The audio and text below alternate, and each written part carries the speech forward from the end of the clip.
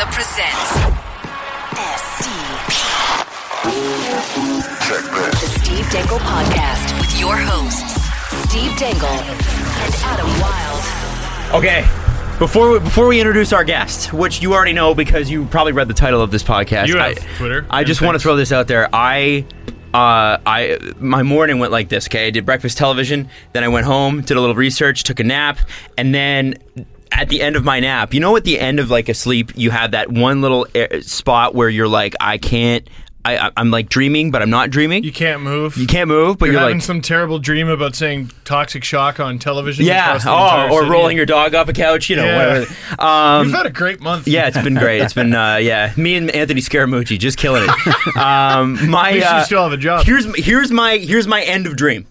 Okay, right. It's I know in my sleep I'm sleeping and I know I have to get up and go to the podcast. I know, and I'm running in my dream towards this building that we are currently in. I'm like, Shawn McKenzie's going to be on the podcast. Damn right. I got to be there on time. It's a big deal. And Scott Moore stops me. Scott Moore, head of NHL at Rogers, is like, you need to eat this jam and toast. Then you eat the jam and toast. So I was eating the jam and toast. He's like, now you need to eat another jam and toast. And I was like, Scott tells you to eat the jam and toast. You eat it, jam and right? toast. So I've had 3 jam and toasts in my dreams this morning. And then finally Steve's text woke me up. It was like, nee. And I was like, you know those like violent wake-ups that you have that you're like, oh! Yeah. And it's like, I just want to check and see that my friend Adam is okay. I'm like, I'll be right down. Nice of Scott to feed you, though. Yeah, it was great. I thought so. Good guy. Yeah. Adam, have this jam and toast brought to you by Rogers. It's got the Rogers logo on it and everything. All right. Hey, Shawn McKenzie, welcome to the show, Thank man. you for having me on. Woo! Thank you very much. Very, very excited. Jesse's also here on a 4th mic, which is great. And if he sounds a little bit different, that's why. But Shawn, dude, how's the summer been? It's been outstanding. And I want to start by saying this is actually the first time I've ever met Adam in person. Yes. We've been Twitter friends and social media friends.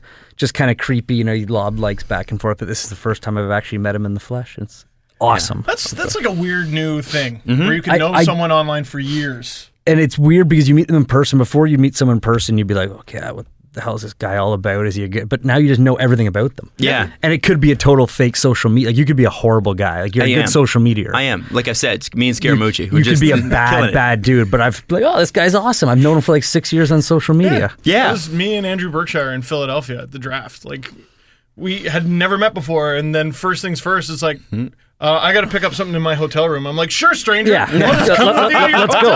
I trust you. Seem like a trustworthy Twitterer. Yeah. Just come on, hang out. You're one of the last ones I haven't met, one of the other ones was Danielle Michaud from City TV and also Just Percent. And she seemed really cool, and then I met her. I'm like, oh, actually, you're really cool. That's great. Okay, surprise. Thank God. No, I went to school with Danielle. She's awesome. She is. Yeah, we graduated in the same year and everything. College of Sports Media. The CSM, the one and only. Was that a good school? Yeah, it was unbelievable. Yeah? I went to Fanshawe before and I hated it. Okay. I won't get into the details, but I almost went to Fanshawe as well. Yeah, don't ever. Okay. That's my advice to everyone. Not to tear down a full Opinion's college not or anything. Of the entire show. Isn't Fanshawe the school you went to for like 2 seconds? No. I had my room booked there. Like I had my apartment set up and ready to go. I was going to go to their broadcast program, which was the joint program with Western University, and then Ryerson let me in. Nice, good choice. Right. And then they let you in. They allowed you. They kicked you out? I thought you left. No, they were like, oh, you got an RTA. And I was like, what? Yay. And then they're like, no, sorry, you can't because your grades aren't high enough. Yeah, it was the weirdest. It was a bizarre summer. Adam and I applied to the same program, and I got in and he didn't. So, long story short, Ryerson's dumb. Yeah. Well, whatever. Actually, Jesse got in too. Adam's the only member of the show who didn't get in. Yeah, well, I'm with a bunch of university-educated folk. I feel well, I'm high school class. educated, man, Yeah, so it's perfect. all good. It's the best thing about media. So I guess, I mean, do we start there with you? Because, is that kind of where it started, or were you? No, it was before that, because when I was younger, I used to travel with my dad to the World Juniors all the time. So, even when I was, 4 or 5, we'd take family, our family trip, wasn't, Florida in the summer, or Disneyland or something, because we'd be playing lacrosse and hockey, but it was, Sweden for the World Juniors. Because that was the time when... Bummer. Sounds way horrible. Better than Florida. It's horrible. But it was because my dad was going away for Christmas. And so he was gone for the first 20 Christmases of my life type of deal. But we would go with him because that was the thing to do because he was gone for 2 weeks. So it was early on that my brother went to a lot more than I did. he was kind of the diehard, and I was kind of just the lazy kid that wanted to sit at home on Christmas and eat, which is still the exact case. I think that's you mean a normal everyone, person? yeah, like everyone. I think you just described Christmas. This whole room, at least. Yeah. And then I went to the one in Vancouver. I'm drawing a blank on what it was. The Justin Pogue year. 06? It was 06, and I was like 14 or 15, and it was just like the best time ever. Like I was right at that age where like we were going out for dinner every night. I got to sit on the set for like 12 hours a day and see all, like I would sit with my dad and James Deathy and all those guys and like see how all that goes into it and then all the fun they have after. And I was like, I could do this. I could talk about hockey and then go out for drinks after. Like this is a life for me. And then that's kind of when I got hooked. And then I did a co-op I took a victory lap in grade 12 because I wasn't ready to move on. And did a co-op at Rogers TV. Okay. And in Durham region. And I had a guy named Donal Beatty who was the best guy ever. He was a local sportscaster there. And he liked to anchor and edit more than he really liked to field report. So the first day he was like, go do a report for me. And if it's good, you're our new sports reporter. I'm like, okay. So I'm like, wow. I'm like 18 years old and I'm like, okay. So I went out and did a story and he's like, it's good enough. And then for the next, like, I don't know, 60, 70 days, every day I did a report. I was like, this guy's the best. That's and that was amazing. kind of where it started. Then I went to school after that. And so I knew like young that I wanted to do it. See, that's a great example of like kind of making your own luck, you know? Like, yeah. Not everyone would get the opportunity presented there. Like not everyone would be paired up with a guy who's like, I don't feel like doing that today. Yeah. But a lot of people would also be like, I'm not ready for that and say no. Yeah, and it was a little bit of both because he was a great reporter and great anchor and everything, but he had so much on his plate. Like we all know those jobs where whether it's local TV or local radio where they're like do this, and this, and mop the floor on your way out and then lock up. And like this guy just had so much on his plate and was so interested in other things and was so good at other things that he was like, well, I'll give you the opportunity if you want it. And I was like, damn right I want it. And I was scared shitless. Like I think it was I went to a golf thing and he came back and he had a reel-to-reel edit, so it took me like 6 hours to do, but he was like, no, this is good. And he had a reel-to-reel edit. Oh yeah, like I learned reel-to-reel then, and then I worked in CTV Barrie before Sportsnet. Wow. And I got hired. That was just a 3-month stint, and I got hired there, and it was still reel-to-reel, and this was like 6 years ago. So we had I was in Barrie almost 10 years ago. That's where I started. Okay, really? So I was at Rogers TV Barrie. I was at B101 in Barrie. And then were you there when it switched to CTV at all, or? Well, wasn't it A channel for a little bit too? It was A channel, then CTV almost like. Yeah. So I was there for 3 months. Still reel-to-reel. Like, so is that where you're like gluing? No, it's you're basically digitally gluing, if that makes sense. You're like, you put in the tape that you shot all your crap on during the day, and you put in a blank tape in this other huge, big, archaic looking machine, and you put ins and outs. And if you miss your in and out by like half a second, your whole reel is screwed up because you missed. I did something like that a couple times. Yeah. And so so I learned that, and that actually saved me down the road. But that's what sucks so much about like local TV going away. Oh yeah, I think we've all done it, right? Like you look at now, where do kids get a chance? Like YouTube. Yeah, I guess. But even so, like the thing about YouTube is it's so, and look at me talking about it, it's so self-starter, right? Yeah. That you don't have like the old guy, the old crusty guy who's been there, who's like, this is how you tell a story, kid. All I ever did, like at the beginning, like kind of Leafs TV and all that, was like complain about all the older people getting in the way of my creativity. But like I needed their mentorship, and that's something that's hard to replicate on YouTube. Well, that's the thing. My girlfriend's a blogger, and she's trying to get into YouTube and vlogging, and so we have a camera. She shot all this great stuff in the vacation in Greece, but she was like, I don't, how do you edit? Right. And I'm like, well, like I can kind of just from all the stuff I've done, but like that's the thing is now she has to go teach herself how to edit. So you say self-starting, like you can't just shoot stuff and put it out there and go, this is great. It's like you gotta take hours to piece this crap together and make it look good. And that's where the old guy was sitting there with Unreal to Real, like you gotta click this in, and I'm like, this is ridiculous. This is the dumbest thing I've ever seen. Sure enough, it's like it saved my life. My career is basically just a bunch of old guys teaching me stuff, and that's how I've cobbled it together. I can't wait. Well, I compared to some people, I can't wait to be the old grouchy guy. Really? Like you're doing a bad job. What the hell are you wearing? Why is that Shawn McKenzie sure is scary. Yeah, sure I'm intimidated. I can't wait for that moment. Well, we'll all be around then. We'll do a podcast then. All right, Shawn. Nobody so will be listening. Yeah. We'll just be sitting here complaining like these microphones aren't working and it's Remember hot when out. SoundCloud was Yeah. great? I remember whatever happened to classic YouTube. Right. Like, Just all this crap now, and whatever happened, just the stupid dog videos. Yeah. like remember, like Q107 at some point had to just be called rock and not classic rock. Well, now it's Yeah. not classic rock again. Now it's just rock again. But yes, it was for 30 years. That's all it was just a rock station. Psychedelic And then it became Sundays. classic rock. Yeah, it came And classic rock in the This mid 90s. podcast is going to become the classic podcast soon enough. That's right. It's going to become vintage. This isn't your I can't. your son's sports show. No, this is But, like, this is This is a your real dad man. talking. It's Yeah. funny, Come on, show. and we only talk about the original 150. I say this out of irony because it's funny how everything becomes cool. Like I'm wearing a Guns N' Roses shirt. Like I could name you Guns N' Roses songs, but like I'm not necessarily a fan. Like I've never seen them live. I wouldn't necessarily go see them. But They're rock, okay. Rock T-shirts are cool now. It's like girls are wearing like Metallica T-shirts. Yeah. like everyone's wearing, like half these people have never heard of Metallica in Yeah. their life, but that's what's become cool. Like Name 3 songs on Enter Sandman. Or not on Enter Sandman. Oh my God. On Master of Puppets. Yeah, Which like- is not on Enter You know how Sandman. many people don't like you right now? Oh, I know. I, Just 'cause- I listen to it. I don't need to prove it to them or not. Yeah, there you but yeah, I mean, remember, I did just wake up. But yeah, you're right. Like it's the local TV, it's the local radio that pays you nothing and you work ridiculously hard. Like you just said, you did 90 days of reports. Yeah, and then I came out of school. I left Fanshawe early. Long story there. And I contacted the same guy at Rogers TV, and it was shortly after. This was before everything got really bad, even the way it is. This would have been maybe 6 years ago. No, actually, it's longer, sorry. 8 years ago, something like that, right when I came out of school. Well, because 2008's when it all kind of went to hell, right? Yeah, so it would have been right around that time. But there was still local Rogers. Rogers Durham was still, but it had taken over by new management and they had new rules in place. So I contacted the same guy. I said, hey, I would love to come back. I had applied to the College of Sports Media. I said, I want to come back for 6 months just to fill the gap. I said, I want to do the same thing I was doing. He's like, you honestly need to apply. You need to be approved. Like there was like a 100-step process to even get the opportunity to volunteer with Rogers TV. Whereas before I said, I just walked in as a high school in co-op and was like, he's like, here's a camera, go to a golf story, and if we like it, we'll put it on the air. And now it's like, well, now they don't even have that position anymore, let alone have to jump through hoops to get it, which is crazy. Yep. Yeah, I remember that too. But it all kind of happened for us anyway, the beginning of our careers. Like I was in Halifax when that crash hit, and I remember them coming in and like to a huge boardroom and then saying, so we've lost probably 3/4 of our revenue right now, and we're not sure how this whole year is going to shake out. But Yeah. don't worry, everybody's going to be fine.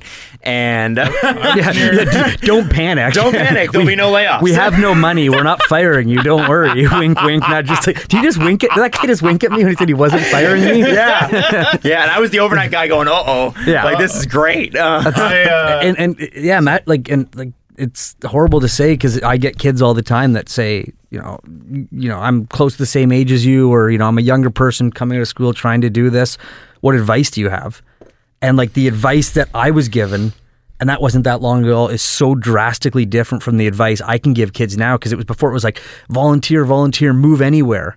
And it was like, where do you volunteer now? Now the advice, like you said, has changed. It's YouTube, it's blogs, it's doing your own work. Where before it was like, go to Rogers TV, grind it out. And that isn't even available anymore. Nope. So it just in the last 10 years that I've been in the business, that's how crazy it's changed, and it's scary. Like, what's the next 10 years going to be like? Oh. Well, I don't want to think about it. And we were lucky enough to both go to school and have internships. But it used to kind of be you could go to school, and if you couldn't afford school, the great equalizer was getting an internship. Yeah. Well, you can't even do that now because you need to be in school to get an internship. Like the College of Sports Media was amazing because they placed you in your internship. And depending on how, and it was a great school because they basically pulled no punches. Like if you were a kid that didn't show up, they didn't care. They were still taking your money, and then they just screw you on an internship. Like it was the real world. Like the guy who ran, his name is David Lannis. I remember him from the Score. Yeah, and like he's a great guy, but kids would come out of there and be like, I hate David. And you'd be like, why? Because you didn't show up to class and he gave you a crappy internship? It's like, no, that's the real world. Like, your boss isn't going to hold your hand in in this business. He's going to hand you toast. Scott Moore will come along. He's going to make you eat it before you interview Shawn McKenzie. No one is that nice. and people are like, I hate this guy. He screwed me up. Well, it's like, yeah, because you didn't work hard. And then you look at all like Danielle Michaud, George Populus, he left the business, but he was really good. We all got internships in the places we wanted because you actually worked hard. And that's kind of like the real world. It wasn't school where, we'll give you a grade. They would just give you a 50 or 60 pass, you move you along. Mm-hmm. Where other schools, it's kind of like they hold your hand and make sure you're set in this way. They were like, oh, we're just going to treat this like the real world. I like that. So you go from there, and I know you worked on the fourth period. Yeah, that was while I was in school. Those guys were awesome. That was even before I went to. That was while I was in Fanshawe, and they needed internet content, and I wanted to do it. So I basically just said whatever you guys need. And I look back at some of the old, like I interviewed like John Hamm, like on the in Vegas on the red carpet, and I was like a 19 or 20-year-old kid, and like at that point you're just so not cocky, but you're so excited about it, and you're so new to it that you have nothing to be scared of. Now you're like, oh my God, is this guy going to yell at me? Is this guy like before then you're just like a young kid, like, hey, what's up, John? And he's like, who the hell is this guy? Like now you're like, you've been yelled at so many times by people who are like, okay, what's going to happen? But it was so like back then I was on the red carpet, like calling celebrities over like I was their buddies, and now wow. Mm-hmm. No, I think that's a sign of confidence. Yeah, but I don't know that I would have had that either. I'm the same. But I'd have been freaked out. You're just you're freaked out. You're almost so naive to the whole thing. Like there was PR people like trying to drag them away. I don't know what a PR person is at that time. So I'm like, come on over. Like, and you're just like now you're like talking to the PR person. You're so aware of everything. It was almost nice to at that point just be so ignorant to the whole process. I used to think if you like interrupted a celebrity or like even like a third liner in the OHL, armed guards would come. Take you away. Well, then they will. They will make it seem like that, or who was it? No, it wasn't the London Knights. They run it like an NHL organization. It's different. They were brutal to deal with, but that was also a very long time ago. So I won't hold it against them, even though I do a little bit. It's Jesse's favorite team. It is, along with the Kingston Frontenacs and all other teams we're cheering against. Just not the Generals, whatever it is. It's anybody. It has to like the Generals. My first ever interview I've ever done, and I remember it was with John Tavares when he was with the Jennies. Unreal. It was when. Oh, what a terrible first interview! And it was the same guy, Donald Beatty at Rogers TV. And this is the stuff that, like I said, doesn't really happen that much anymore. It was my first day on the job because we're going down. The Jennies are unveiling their new dressing room. I don't know if you guys have been at, but it was round. It's amazing. Like it was the first ever like round dressing room, and it was all the owner was there, and John Tavares was the captain at the time, and Donald Beatty was just like, "Want to interview him?" I've interviewed him a million times. I'm like, no, of course I don't. Like, no, I don't. He's like, go do it. I'm like, what do I ask him? He's like, I don't know. Just ask him whatever you want. I'm like, thanks, man. And like, he just gave me the mic, and then I'll always remember that first interview because I was terrified. Like, and if you forget that, like, the guy he was younger than me at the time. 2 years. But you're looking at him like, oh my god, what if he yells at me? Like, he's not going to yell at you. Like, you're just afraid of somebody yelling at you. Yeah, that's all. I live my life just afraid someone's going to yell at me every minute. Came to the wrong show, man. I know. That's what we do. Steve's just going to start screaming soon. What? A lot of people I've met like recently think I'm that way all the time. Because that's the only way they see you. I mean, I know. Yeah, they do see you in like short snippets, and I always direct whenever people ask me about that, I always direct them to listen to this show because the majority of the time it's like very calm, but then the 2% that it's not, that's the stuff that stands out in people's minds. You go, what? There was the infamous fuck a duck rant. Yeah, there was. I wish we had video back then because there was legitimate fear in your eyes because you didn't know what I was yelling about yet. Yeah, because I had looked it up on my phone. And John Michael Lyles had scored against the Leafs after they get rid of him. So you're not really disproving the point that he doesn't just yell all the time. He does. Like it started off with like, Steve's really calm, but then he had fear in his eyes because I didn't know what he was yelling about. Well, I too live my life afraid that people are going to yell at me. I hate it. And it's funny you meant like little snippet. It's funny, and that's how, like, I covered the Winnipeg Jets when Claude Noel was there. I've covered a million press conferences with John Tortorella, and the same thing. Like I would go into those, and you're like, okay, this guy he's angry and he's sarcastic, and so you're terrified to ask a question because you think you have a good question, but you start second guessing, like, what if he snaps at me? And like, you're always thinking these things when you're a young reporter, like, how do I get the best answer? But I also don't want to be the butt of every TV joke. You don't want to be the guy that gets yelled at. And you realize Setting up that the play. Yeah, you realize that like Tortorella, 99% of the answers he gives are really well thought out. He's a soft-spoken guy. Yep. Like he's a really, really thoughtful guy. But you only see the snippets. Right. It's like Steve doesn't always yell, but he always yells. If you watch his stuff, like if you watch his shit, you're like, that guy's always yelling. Same with Tort, same with Claude Noel, like, and they will give it to you, but there's so much that people don't see that if anyone actually watched a full press conference, and we get it more now because you can watch the full press conferences online. And is Glenn Galutzin really that morose all the time? Yeah. Okay. All right. I just wanted to check and see. Yeah. He just seems upset even when they win. Okay. Yeah.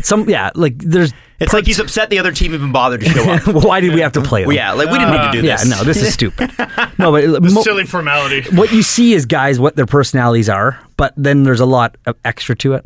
Although Babcock, basically what you see all the time is kind of the way he is. Like that's Babs. That's Babs. Like he's just like a father figure all the time. Yeah, yes, I don't know. It's hard to explain the way Babs is. Like you ask him a question and Babs is going to answer it, and he's going to give you a great answer, but he's going to answer it exactly how he wants. Like he might not actually listen to your question and go, okay, well, yeah, like he has something and he always has a message that he wants to get across, which is part of his coaching strategy. Like he's an interesting guy. How would you compare him to Randy Carlyle? Did you get much of him? I wasn't there a ton. Mm-hmm. I wasn't there. Randy was different. Randy was more, he was more emotional. Like sometimes Randy would come out and give you, he'd be joking around and laughing, and he would go longer than Babs sometimes, and then he would sometimes give a little bit of emotion or anger at a question, or he'd laugh. Like my favorite Carlisle story of all time, and people have a million, I was only there for like 1 or 2 Carlisle years, but this was classic Randy. Babs is tuned into his zone. Like when he comes into his media, like nothing is getting him off his game. He's in, he's out, he's going to give the message he wants. Like he's not going to be caught off guard by a question. Where Randy was a little bit more, hey guys, what's going on? A little bit more in a different world. So it's a pretty big scrum at a least practice. And you guys have been in media scrums where there's probably 5 or 6 reporters, they have their mics and they ask questions, and it's usually the same 5 or 6 every time. But when all the news cameras show up, it gets a little crazy. We always laugh when we see the TV trucks parked out front, city TV, or either something bad happened or something really good happened, and there's going to be some pretty funny questions. And usually when it's really bad, it's interesting because the news guys are like, what do you say to the fans? And that's a constant joke. What do you say to the fans? Yeah. And you get it a lot, and it's they're just doing their jobs. But so there's a lot of videographers, the guys that do both. In the news, not so much in sports. Yep. That doesn't really exist in sports. There's always a set reporter. So some guy behind the camera just yells, hey, Randy. And he asks his question. And Randy's like, who was that? And the camera guy's like, reaches out and he's like, hey, and he's like, they let you ask questions from back there? And like, you didn't mean it as a slight, but we're all like, all right. And the guy's like, I think so. And he asked his question, and Randy's like, I didn't know they were allowed to ask from back there. I'm like, the poor guy, like Randy's just tearing him down. But that's Randy, where like sometimes he gets lost in his own little world. And he seemed funny. like a fun guy. He was, yeah. It just was not a fit here. And no, like, we have many podcasts dedicated to why it wasn't. He had some serious edge to him, like a lot of coaches do if he doesn't like the way you ask a question, or he just sometimes would get fed up and kind of just storm off. Mm-hmm. But he was funny at times. We've seen the whole like good one Randy, the toaster. That's Randy. Okay, like he's almost like a lovable goofball, but not at the same time. And then you got Peter Horacek for a minute, and nicest human being ever.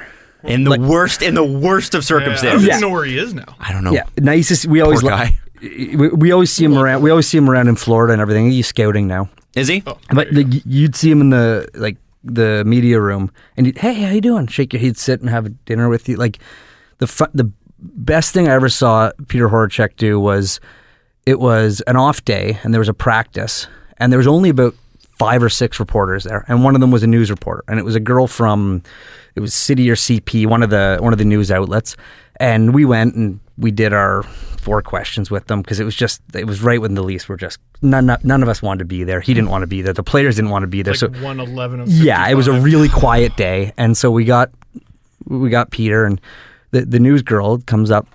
Hey Peter, I'm so sorry, but we want to go live. And I'm like, oh crap! And so now we're all sitting back, like, let's see how this goes. And the Pierre's sitting there, like, what's going on? And she's like, I want to go live. And Pierre's like, oh no, it's fine. And I'm like, oh. And she's like, I'm not really a hockey person. So he's like, okay, well, what kind of points do you want to make? What do you want to get across? And he guided her through like 5 questions before they went live to make sure that she did a good job. Wow. To kind of plan the way she would ask and he'd respond just to help her out. Like, I've never seen a coach do that before. No, they wouldn't do that. I've spoke to some coaches that is, like, I can't think of a single one who would do that. If you asked them to go live, most would blow you off in a second and say no. But he was like, maybe you should ask it this way, and then I can come. And I'm like, this is the nicest human being in the world. Like, Wow. I've never seen that before. Wow. That's I don't think Babs would do that. No. No. My Well, actually, they would just say no. one of the first times I ever got yelled at was by Babs. He yelled at you. Yelled at me. Yeah, in front of about 40 people in a playoff press conference. That's my nightmare. Good. So that was that here or was that? No, that was with Detroit. Okay, what happened? So this goes to speak to being just a young, naive reporter, where Sportsnet sent me to cover my very first playoff. My first playoff series ever was the Leafs Bruins series. Sorry, Steve. I'm so sorry. I'm so sorry. No, it's a rule. It has to come up once a show. Yeah, it's out of the way now. We're moving on. But I was the second reporter. Rashman Dandy did all the Leaf stuff. I did the Bruins stuff. So I wasn't that involved. I wasn't kind of the main guy. So I didn't really ask the press conference questions. So after that, they sent me. My boss phones like, you got a rental car? I'm like, yeah. He's like, well, go drive to Pittsburgh. I'm like, okay. So I did Pittsburgh-Ottawa series with Ian Mendez. And then those 2 games ended. And they're like, well, do you want to do Detroit-Chicago? And I'm like, sure. So it was games 3 and 4. You were given the choice? Well, it wasn't much. It was like, are you all right driving? Because I had to rent, like, I'm just driving around, and I'm like, yeah, sure, I'll drive. So I get in the car and drive, and I get there, and it was when Taves had shut down Zetterberg really, really well. Zetterberg had shut down Taves. Okay. And Detroit, I believe, was up 2-0 in the series. This is conference final, right? This is second round. Second round. I'm trying to remember what year.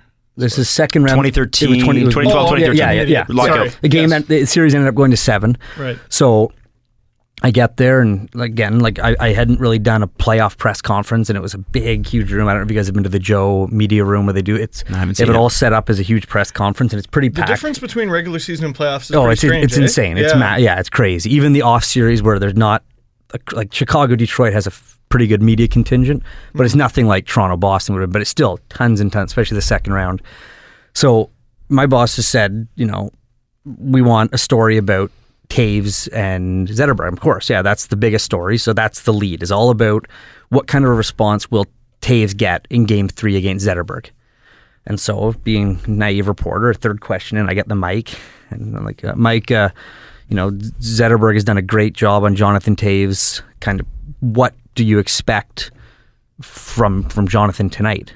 And he kind of looks at me and he gives me, a classic Babs answer where he talks around and just basically says nothing. Like, he's a great centerman. He's a great guy. He's a great man. Very good player. And doesn't say a word about Taves. And I have my whole story done because I talked to all the players, and I see there's just a hole that I need Babcock to talk about. So just being an idiot. And like, again, now I'd be so scared to do this because you're going to get the backlash. I just say, but what kind of response do you expect? And I just kind of slid it in. And there's like that 4-second pause where he just looks, and I'm like, did ice just enter the room? And like people next to me are like shuffling over. They're like getting out of the way. Like I'm like, oh crap. And like I'm kind of like, okay, and like so he goes, what? You want me to write your story for you? Like what? What can I do more? Like, do you want me to actually write your lead? And I'm, well, yeah, kind of. Like I need the lead. And so then he's like, and he just kind of like, I don't know, what more do you want me to say? Like, and then he goes, Jonathan Taves is a Stanley Cup winner, and he goes on like this. He lists off all of Jonathan Taves' accomplishments. What do you think?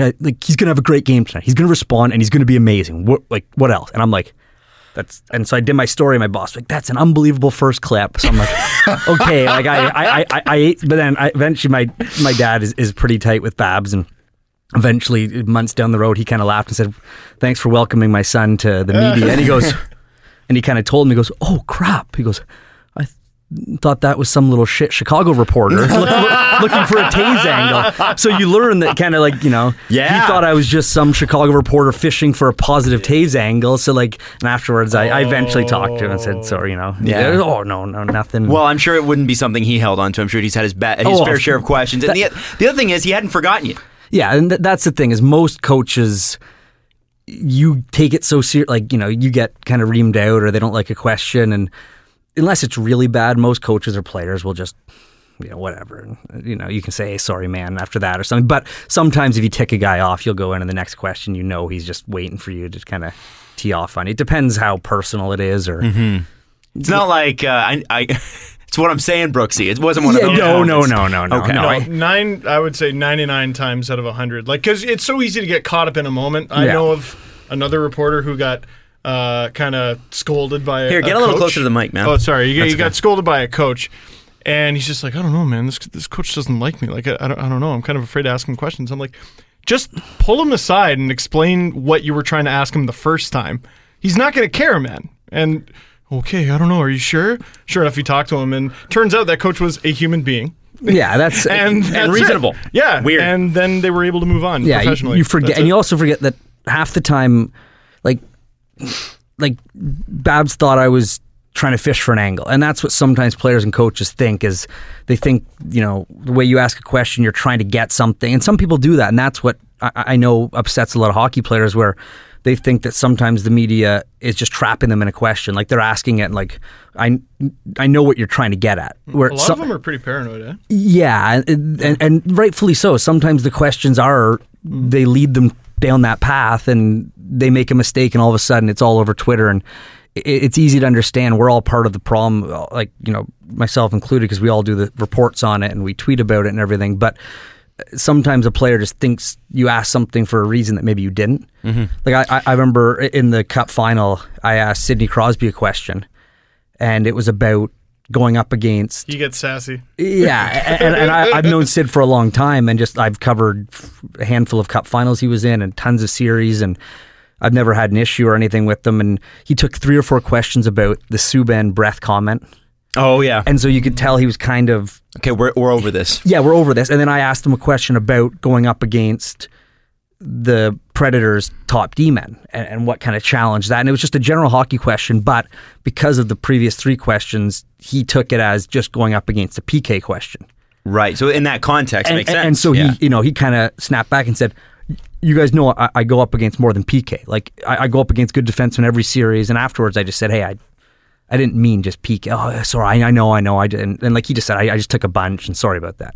We're just a normal guy. It's understandable. Yeah. He's a human being. Again, get closer to the mic. Sure. No, I'm sitting like this so that the camera can see him, and then when I have something to say, I'll... Okay, I just want to be sure, because because I want to make sure that I don't get tweets going, why did you turn your mic up and Steve's down? Because he's yelling all the time. You never know. True, you're Peaks and valleys at this guy. No, I have a question. Okay. No, I'm kidding.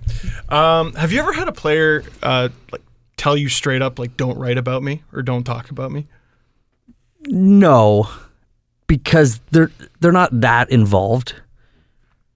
Like, it's different with I may or may not have had this happen. I want to hear that story, but it's different in my job because on the show, I'm really sorry, guys. It's different in my role because I'm not writing full. Like, my role is less. I'm in less of a position to get into it with a player in that sense, where I'm not a columnist or I'm not an analyst, where my job isn't to go rip on guys or dig stuff up or write stories about why a guy's struggling. Like, I usually have a live hit with clips, or I have a 2.5 minute piece to put together. And more often than not, it's either positive or telling a story or weaving some kind of an angle about the game. Whereas I understand why a lot of the columnists, and maybe someone in your role where it's more opinionated and more emotional, would get that kind of response. But my job is more go get some good clips about the game or about a story. And I'd say it's more of it lends to more of a positive angle than maybe a columnist or someone in Steve's role, where you actually have to entertain people. Not that we don't entertain, but it's different. It's more structured. Right. Yeah, and it's, I mean, you can't... for what you bend do. the truth to your own perspective. Like right? I can't go on a live hit and start tearing a guy down, and start making jokes about, it's I'm not on a radio show, where that would be different. That's where guys probably listen and go, well, that's a lot of opinion, or he thinks that of me, where I don't really get paid to go on and give my opinion. I get paid to more lay out and tell a story involving the Pretty big facts. difference between Roman Polak was a -2 tonight, and what the hell do they even have this guy for? Right. Yeah. And they'll have him again. Yeah, imagine. Oh, I think they will.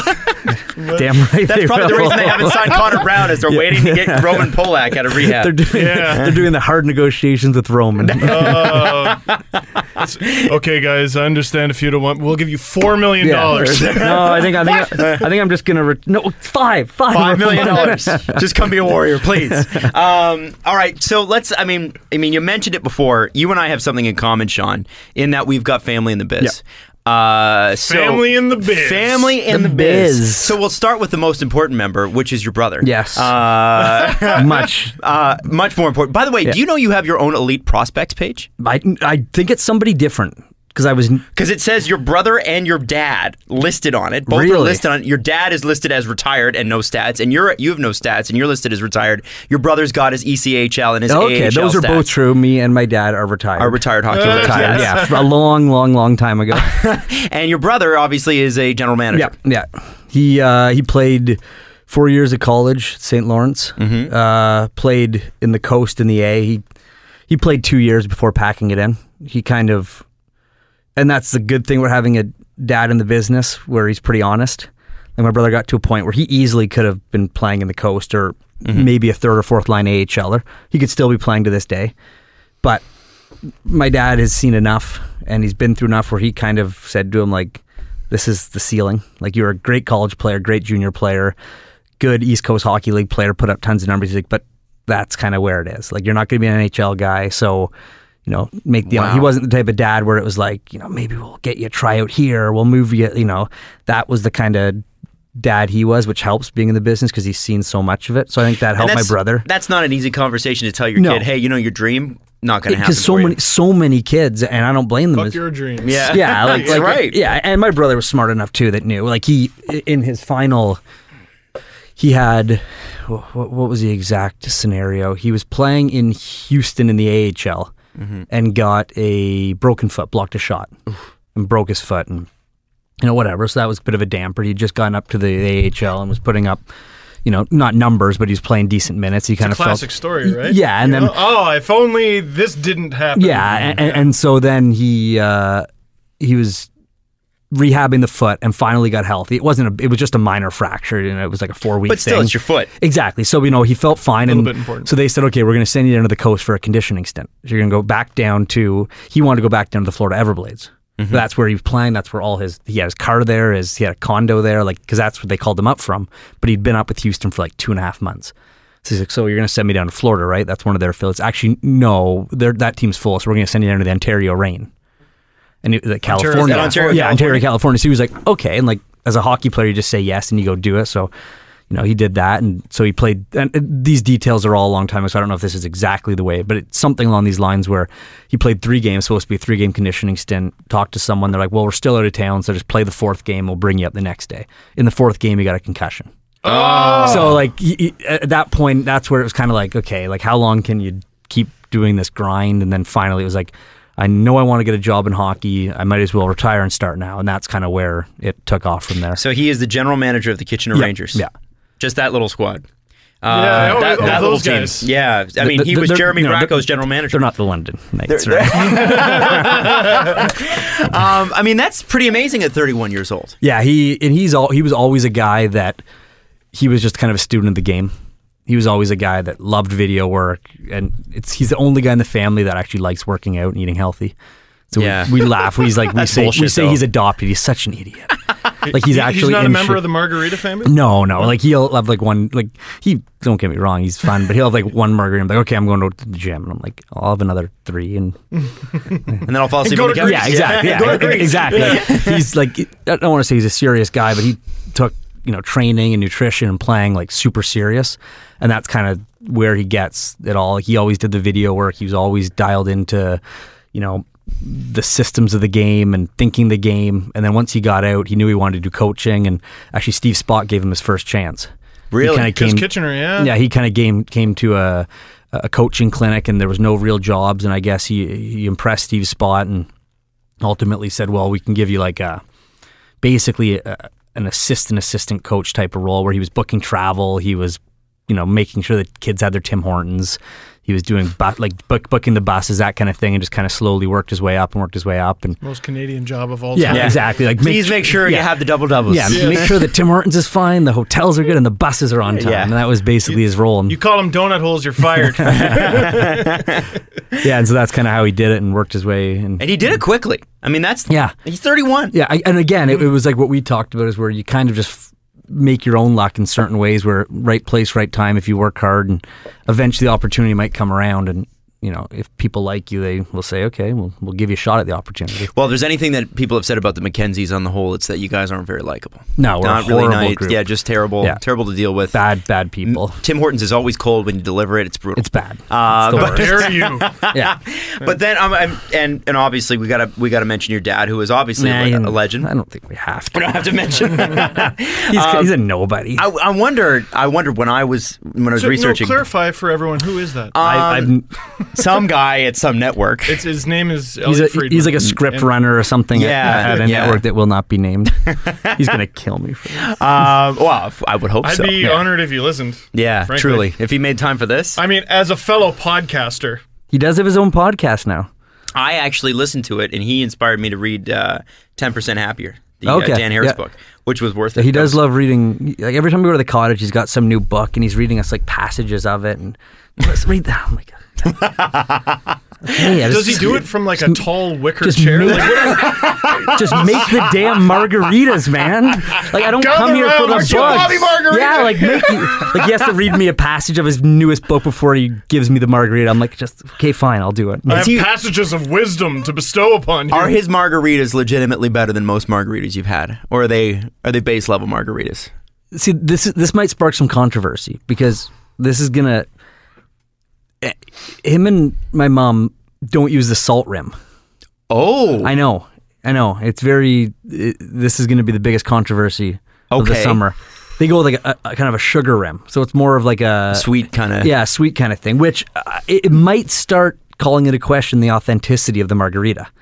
Right. It's like a daiquiri margarita hybrid. Wow. Yeah. Wow. Okay. Now I love that was a very Babcock answer because you didn't give me a definitive either way. No, because I'm not going to get that. I can't because what if I rip his margarita and I never get one again? Then I have to make my own and he's got like a machine that like it's Margaritaville. Yeah, exactly. Does he really? Yeah, Does he have the Jimmy Buffett Margaritaville? Oh yeah, that is so awesome. That's amazing. And it's great, and because we always laugh about my dad saying he's very. I don't know how to. He gets really wound up and then he calms right back down. Okay. Like he just like. Oh. Like he's like Steve, like he'll like exactly. He's like I know a guy. It's funny you say that. He'll just like drastically over exaggerate something, and then we'll laugh at him, and he'll be like, "Oh yeah, okay, whatever." like the other day, like I'm up there and we're making margaritas. It was like a Saturday or Sunday or a Wednesday. Doesn't really matter. Mm-hmm. Might have been midweek, but all of a sudden the margarita machine starts making all these loud noises, and he's like, "Jesus, God, thing's done. Need a new one." And I'm like, is it really done? And my mom's like just kind of laughing, and he's like, we need to get the bigger one.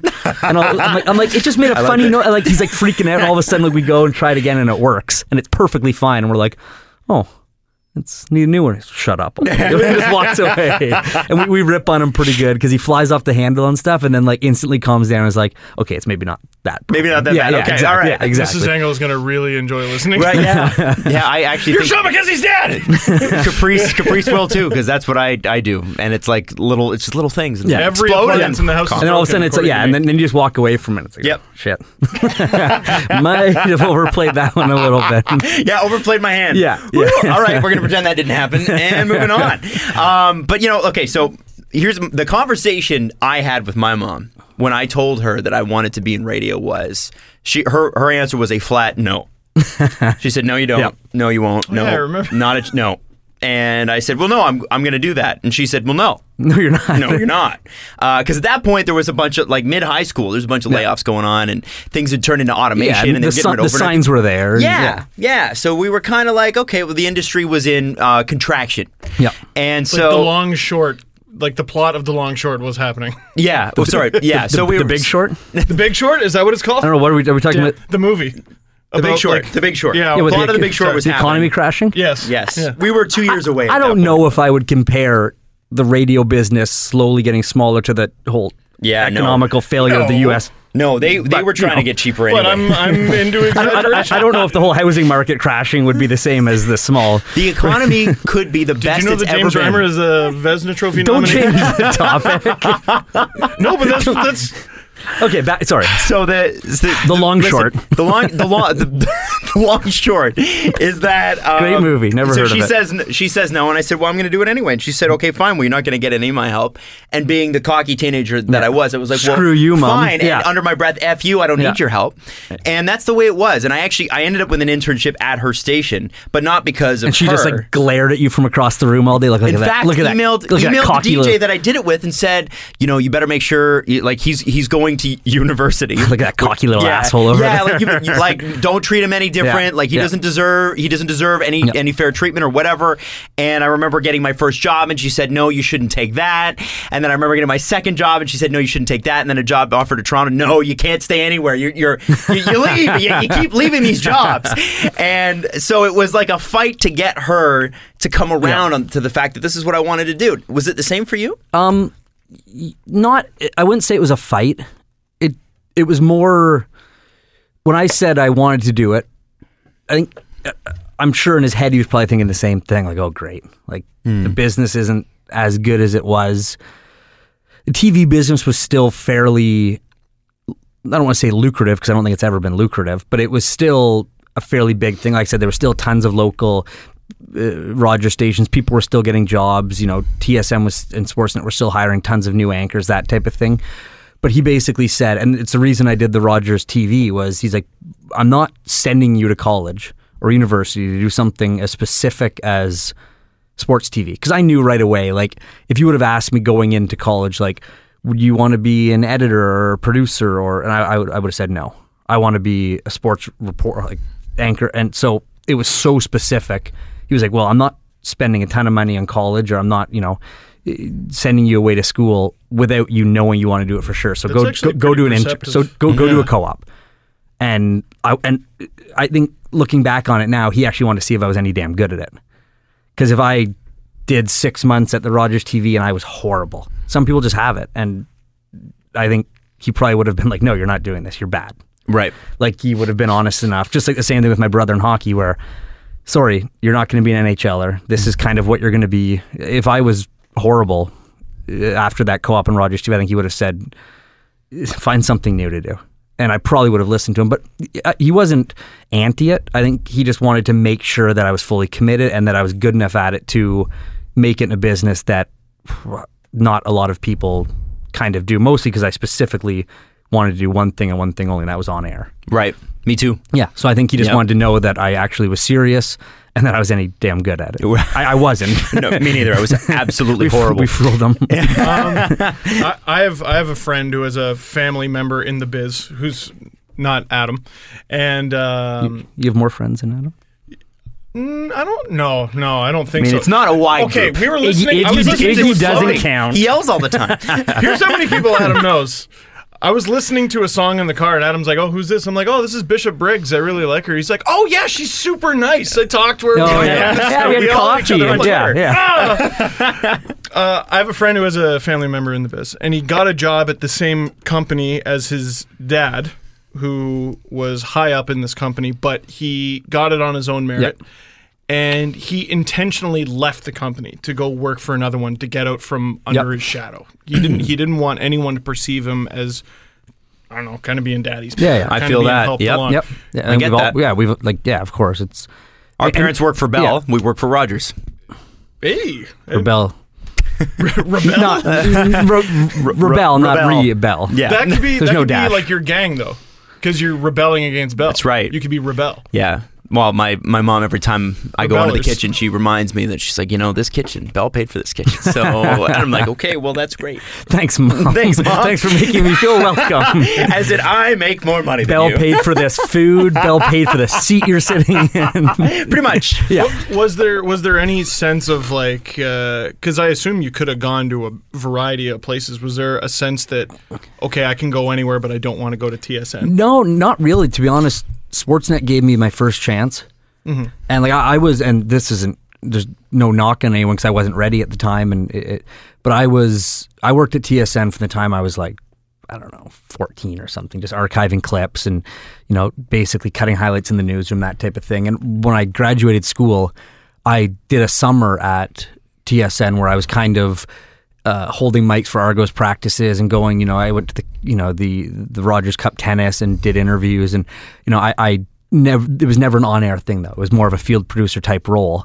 And then eventually that led to CTV Barrie, which led to doing the updates on City TV, on the City News channel before it went defunct.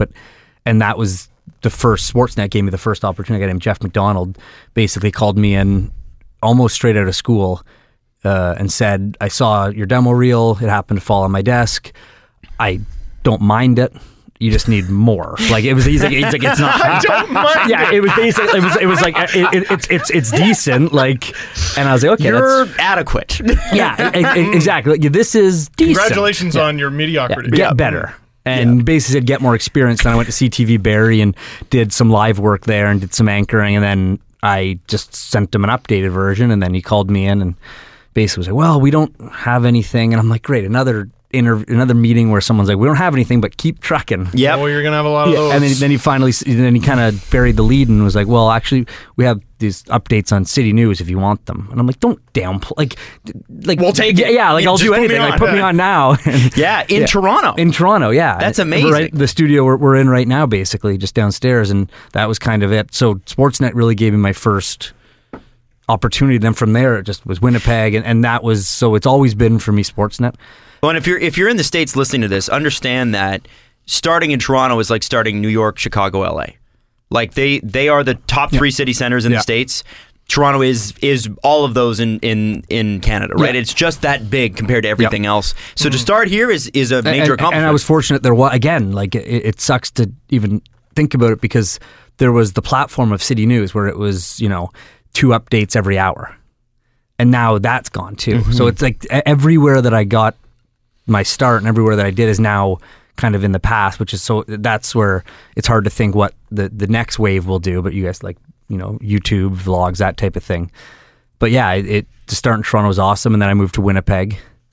And then basically I, again, got a break with Ian Mendez leaving Ottawa. So I did all the Sens broadcasts. Wow. And kind of got rushed into a little bit, but it was like, okay, go do this. Were you in Winnipeg when the team came back? No, I officially? was there. It would have been like the midway through the year after. Okay.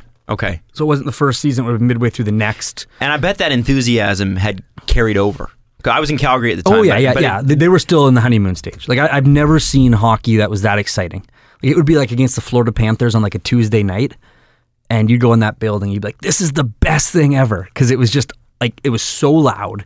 It was so ridiculous. The vibe outside the building was insane, where like people sometimes ask like, oh, like I was living in Winnipeg, moving from Toronto there and the weather. I'm like, I honestly don't remember anything other than how amazing it was to go to that building. Like, I was only there for 2 months, mind you, but like, it must have been cold. And did you like the city? I'm like, yeah, it was amazing. Like, because I was there watching that. Cold's cold, man. Yeah. Yeah, really. It's Western it's cold is Canadian, a bit different. like- Yeah. I'll take Western cold over Eastern cold any Oh, day. it was, you bundle up, like, and you're fine. Like, you Yeah. wear 100 layers here, it's like, it just eats your soul. Yes. It just soaks into you and it's damp and wet. cold. Yeah. And Yeah. I mean, minus 15, minus 40. It's the difference of a few layers. Right. You're not going to the beach that No. day. No, Like, exactly. just Exactly. Up or down. Although we say that, and then you get to Winnipeg and it's minus 15. Like they deal with it for like 6 months. So Yeah. I Yeah, apologize. I haven't done Winnipeg. And I've then done in the Regina. summertime, it's plus 40 there and mosquitoes. Yeah, It's crazy. So I apologize to anyone out west who thinks we're downplaying their cold. Oh, no. Because it sucks. Well, no, they're proud of it. Yeah. When I move out there, when I moved out there, they were like, "Oh, get ready, the winter's going to be great." It's like Game of Thrones. The winter's coming. Are you sure? And they're like, "Well, we get Chinooks, which melts everything,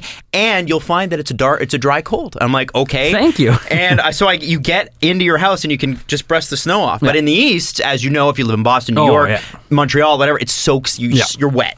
You're just wet all like winter. A drenched cat. Yeah. You turn the heat on and it's still damp and cold. Yeah. I got a buddy from Winnipeg who will just like wear like one of those bubble vests in -15, like standing outside waiting in line and just be like, "This is nothing." Yeah. If you're from Winnipeg, you're tough. Like you are mentally and physically tough. It's like Russians. They're just tougher. Yeah. They're tough, cold tough. The climate has just made them a tougher bunch than us. Easterners. East Coasters, So you go to Ottawa. Yep. What happens there?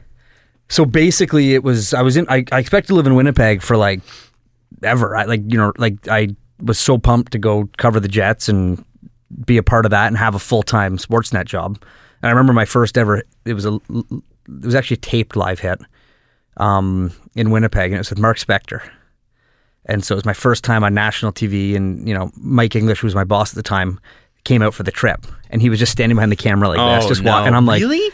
Yeah, because he was like, and he wasn't doing it to be. He was just there, and enormous pet peeve. Oh no, you get. I would have. I mean, it's your first hit. I wouldn't have sent him up, but now I'd be like, please. And he was such a nice guy. Where I just assumed he wants to watch, but it was tape, so it wasn't too bad. Okay. But still, like. It's pressure. It's basically like, I'm not going to do 18 takes and him go, "Why the hell did we hire this kid?" And so we got through it fine, and but the whole time you're just terrified. And Mark's a pro. Oh yeah, and he handled it so well, and he was so good about it. And then so I did that for a little bit, cover the Jets, and there wasn't a ton of work out there at the time, just because by then they were already over playoff position. We didn't have a full-time camera out there, but I remember my first ever live hit was in Buffalo. And it was the Jets. They were kind of making a late playoff push, so they sent me on the road for it. And I remember them counting me down in my ear, and they're like 10. And I just remember like blacking out. Like I don't remember a thing. Like I don't know what I said. You throw the clips, you come back, and like I remember I phoned my dad like 5 minutes after, and I'm like, "Did I swear? Am I going to be on YouTube? Like what did I say?" He's like, "No, it was fine." Oh, good. And he was like, "You did a decent job." I was like, "Oh my God, thank God." Then your dad called you adequate. That's awesome. Yeah, exactly. So basically, the moral of the story is I'm just a mediocre human being. How do you guys do it? What? Like live television. Oh, live television's fun. Yeah. Once you get, because it's exciting. Yeah. It's anything can go wrong. Yeah. So it will go wrong. Okay, I've had the earpiece 10-9, and that's terrifying. I've done it with you, and that's easier because you and Dina are like mom and dad. Like you just kind of guide me through it. But like even the clips I do in my basement that end up on Hockey Central during the year, this is how I watch them at home. Yeah. Well, and the thing is, I've watched the file several times, but it's going on air, and I don't know what mistake I made. I'm going to bug you again, but come closer to your microphone because I know it's going to sound like you're far away. But the thing is that you record those clips and then you watch them. We don't. I mean, you watch it as an air check. And that's what's great about... That's horrifying. But the thing is, we don't have to go and see it later, right? That's what's great about live is it's gone. Like Yeah. it's... And if you screw up, you just keep... Like, when you're taping something and you have like one little, you say the wrong word or you kind of stutter, all of a sudden you're like, enough, do it again. It's all good. Oh, I do that 90 times a show. With live, like you can't just stop and be like, okay, take two. Like you just got to power through it, which is... Yeah. And afterwards, though, it's exciting. Like you did something. You kind of get that excitement of like it's live. It's exciting. Yeah. The hardest part I find about it is just like this morning there was 2 shootings in Toronto in 2 separate places last night. One at Sherbourne and Queen, which is not a great area anyway, but there's a pub there. And then there was another at Bathurst and I forget, Bathurst and St. Clair or something. And both super tragic, right? Like bar fights, stuff like that. And, you're going from, all right, we're doing a fitness segment. Everybody get up to 2 people have been shot. And Melanie, please give us more. See, and I don't know how, I'm from radio, right? So we make, butt jokes. Yeah. And then I make fun of the Kardashians. And then there was a shooting butt joke. Yeah, exactly. So I'm like, Mel actually had to say to me yesterday, Melanie, who does our news, and she's like, listen, you're very expressive and that's super cool. But when you're throwing the news to me, just just bring it down just a little bit because we don't want like, wow, holy shit, you wouldn't believe what happened last night. So Melody, I understand there was a fire. Yeah. See, I don't understand how you guys do. See, like I do hockey, and it's like Nazem Kadri had 3 goals, and he's playing on a line now with so and so and so and so. Or like you have to talk about shootings and fires and stuff that if you're not politically correct on it, you're in trouble. Like you gotta watch it. Like where I'm just like, Kadri had a good game, and like I go and Tim and Sadie just talk about like ridiculous stuff, and that can go wrong too. Well, yeah, he did not have a good game actually. Oh man, that's the thing. Like the worst thing is you maybe say a stat or forget a name. Where you guys doing news, it's kind of scary because there's more at stake almost. Well, and again, thankfully, I don't really have to, we can comment on the news. Thankfully, I don't have to read it, though. Yeah. Reading the news would be... Well, especially with everything so politically correct now, one slip of the tongue and you're done on Twitter. Well, like, you make one... Honestly, I look at it like this. There's a whole culture right now of gotcha. It's this gotcha culture. Like, we're going to uncover all the cover-up racists out there when somebody just slips and says something wrong, right? Like, and you make a mistake and all of a sudden people know exactly what's going on in your head, and you're a racist or you're a bad person. It's like, well, some people just make a mistake. Yeah. Some people just say something stupid. And here's why that's problematic. And it's not, yes, people that say stupid stuff online deserve to be reprimanded for it. Yep. But absolutely. I don't think it's the public's job to tear someone down. Publicly shame. Yeah. Well, I disagree. I want to know what a Leafs 6th-round pick said when they were 12. Yes. Well, that's because you are a freak. You are a weirdo, and you are obsessed. You are Twitter, man. Yeah. No, this needs to be a buzz. This right here, what I'm looking at is just Twitter in a grown man's body. But I mean, I'm the kidding, thing is, by the way. Yeah, of course. Okay. But the thing is that like some people aren't. At a certain point, you have to just accept. Listen, am I a decent person or am I not a decent person? Whatever you are. Yeah. If you're hiding the fact that you're not a decent person, then eventually you're going to get caught. But if you're a decent person and you make a mistake, and people give you hell, then they give you hell. Well, like for example, for me, the one that really stood out was you saw The Bachelor yesterday. Bachelorette. Sorry. Bachelorette. Yep. Get it right. Everyone on Twitter, get on Steve. Get out. But actually, Bachelorette. Yeah. Thank you very much. The guy that threw the beer can on the field at the Rogers Center. Right. Who was a member of the media. This morning, yep. Oh no, is that? Yeah. Stupid move. Like really dumb. It's a mistake though.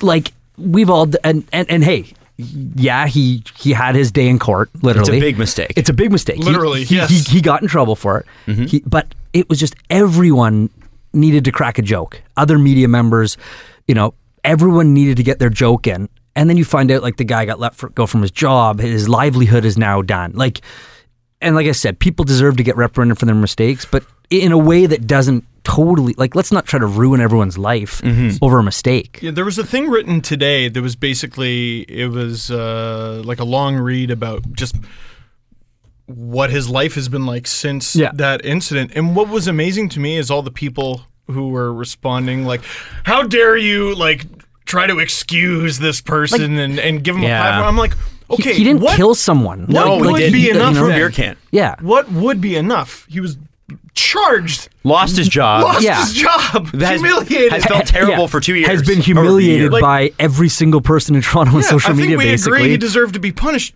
What is enough? Like, I have no problem with them charging the guy and banning him from the Rogers Center, but you have to, like...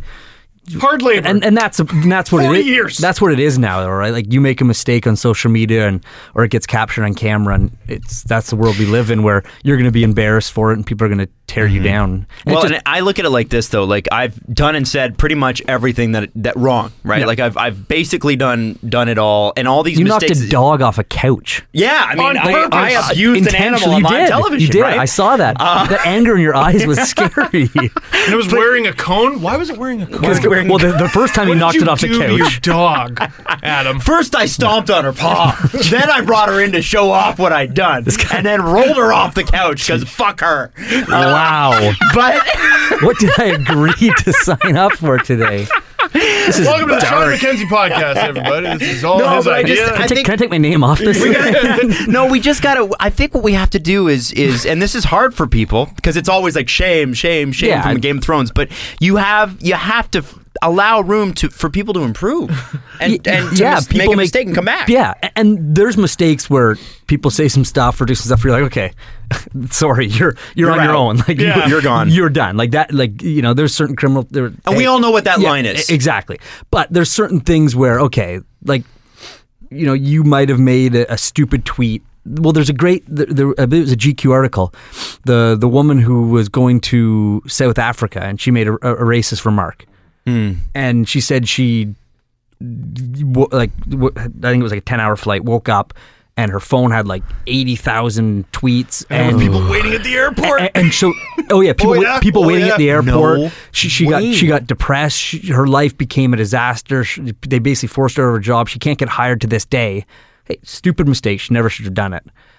Twitter basically made it their job to ruin this girl's life. Yeah. And hey, you got to think before you tweet. That's the simple fact. Sure. If she didn't tweet that, she would still have a great life. But there's certain things It's where that strange line, right? Like we all agree. it's the mob mentality on Twitter now, where one person makes a joke and it just starts to snowball and spit, and all of a sudden that person is the butt of a joke, and God forbid that person's a human being that actually is sitting there going, "Oh crap! Like I'm embarrassed. Like my life's over." But we agree there should be a consequence. There was one. Yeah, where does it end? What's enough? A consequence is supposed to end, right? You're supposed to do your penance and then move on. Like the one that I laughed at was Sean Spicer. Shawn, right? Yeah. Where everyone thought he called Justin Trudeau Joe. Oh, which was just like oh, I don't even. Was it such a There's nothing too clip? much to keep up with. Anyone in TV is smart enough to know that he literally went to go say Justin. And he goes Prime Minister Trudeau. Yeah. And he clearly stammered on Justin and said Joe, and then finished it. But then there was people on TV like that make a living on TV that know that, but yet just were like, what an idiot calling him Joe Trudeau. I'm like, the guy does enough stupid crap. We don't have to make stuff up about him. Well, it takes away from the legitimately stupid things. You don't have to just grasp at straws to find something stupid this guy's going to do. And I remember going on BT the next day and I said, I know it's not going to make me popular, but I have to defend Sean Spicer. I tweeted that and I was like, guys, like, let's be honest. Everyone knows he didn't actually call him Joe. Yeah. And oh, you Trump lover. I'm like, no, I'm just pointing out an obvious fact. Well, clearly you are. Yeah. I mean, but Mooch. it is. You're right, and it's McKenzie. It's exactly. It's a little aggressive. Yeah. It's a little aggressive. I quit my job and I left my pregnant girlfriend to be on this podcast. Wow. You should text her when she has the baby. Nah. Congrats. Hey, grats. I'll eventually see it. I was trying to figure out which was the most despicable my girlfriend's part not of that actually sentence. pregnant. No, we know. Yeah. We know. It's again, you have to qualify because Twitter. But okay, so I want to know about, you followed the Leafs this year. Yeah. And you saw them at the end of, Randy's tenure, and then, through the painful year that was last year. You saw them this year. And Steve made a point on the way over. He's, you're putting together a video series and you've had to cut some Leaf stuff. And you're like, they had a legitimate insane year. Legitimately insane year. For the 100 and 100 series, we're doing a video every day for 100 days. Yeah. Of some of the greatest moments of this past season. And yes, I'm obviously... There's a lot of them. I'm biased towards the Leafs, 100%. No. But Shocker. But we had to cut so much Leaf stuff out of the top 100 to not seem biased against the Leafs. We were cutting out legitimately incredible moments. The Leafs-Canucks brawl did not make it.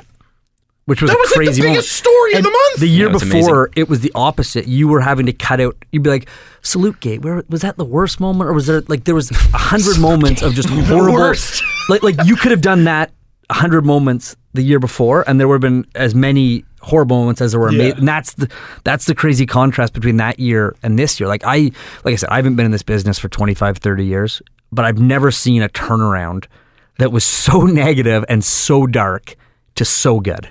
Never. Never. Being around the team. Yeah.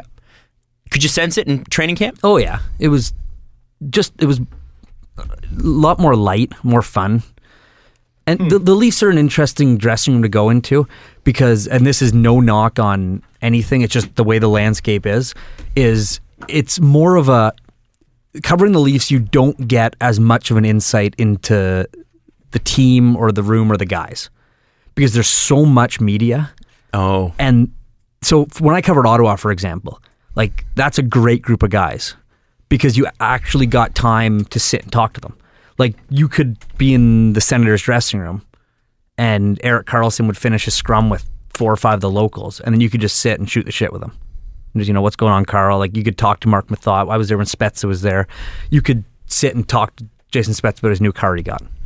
Just because there was only 5 or 6 other media where guys felt comfortable. And it's no knock on the Leafs players whatsoever, but in Toronto, there's so much of it that if you were to go to try to talk to Austin Matthews, even just off the record, like, hey, Austin, what's going on, man? I saw you got a new line tattoo. Like, who did? There'd be 5 other media that would come over because it's kind of a mob mentality of, oh, crap, we can't miss out an Austin Matthews clip.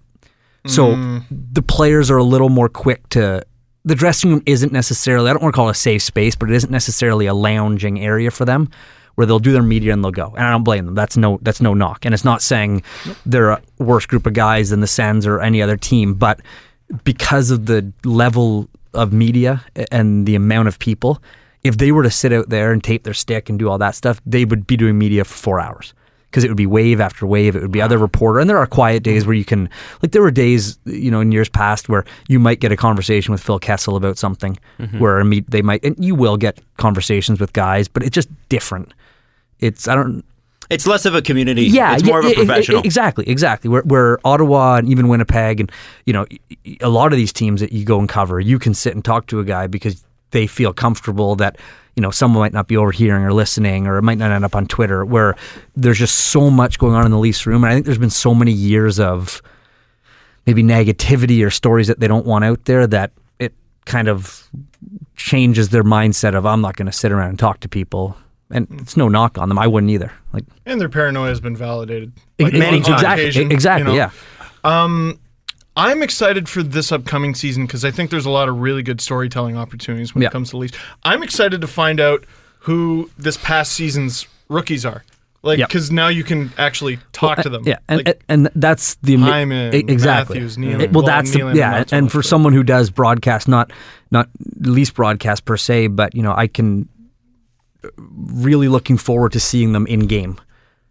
Last year Christine Simpson wasn't able to talk to those guys. They'd have an amazing period. I did. She talked to like 4 guys. Exactly. Yeah, really? Yeah. Oh, here's Matt Hunwick again. Well, and you feel so bad because, I did a handful of Leafs broadcasts last year, and you would get like Bozak or Kadri, and they'd come out and they would be having a decent game. They might be having a great game, but Matthews or Nylander or Marner did something amazing, and you just feel like an idiot saying to Nazem Kadri, how about that Marner goal? It's like you're talking to a guy that scored 30 goals, and but you feel like you almost have to do your job because fans want to hear that, but you're asking a veteran guy who's an outstanding hockey player about a rookie.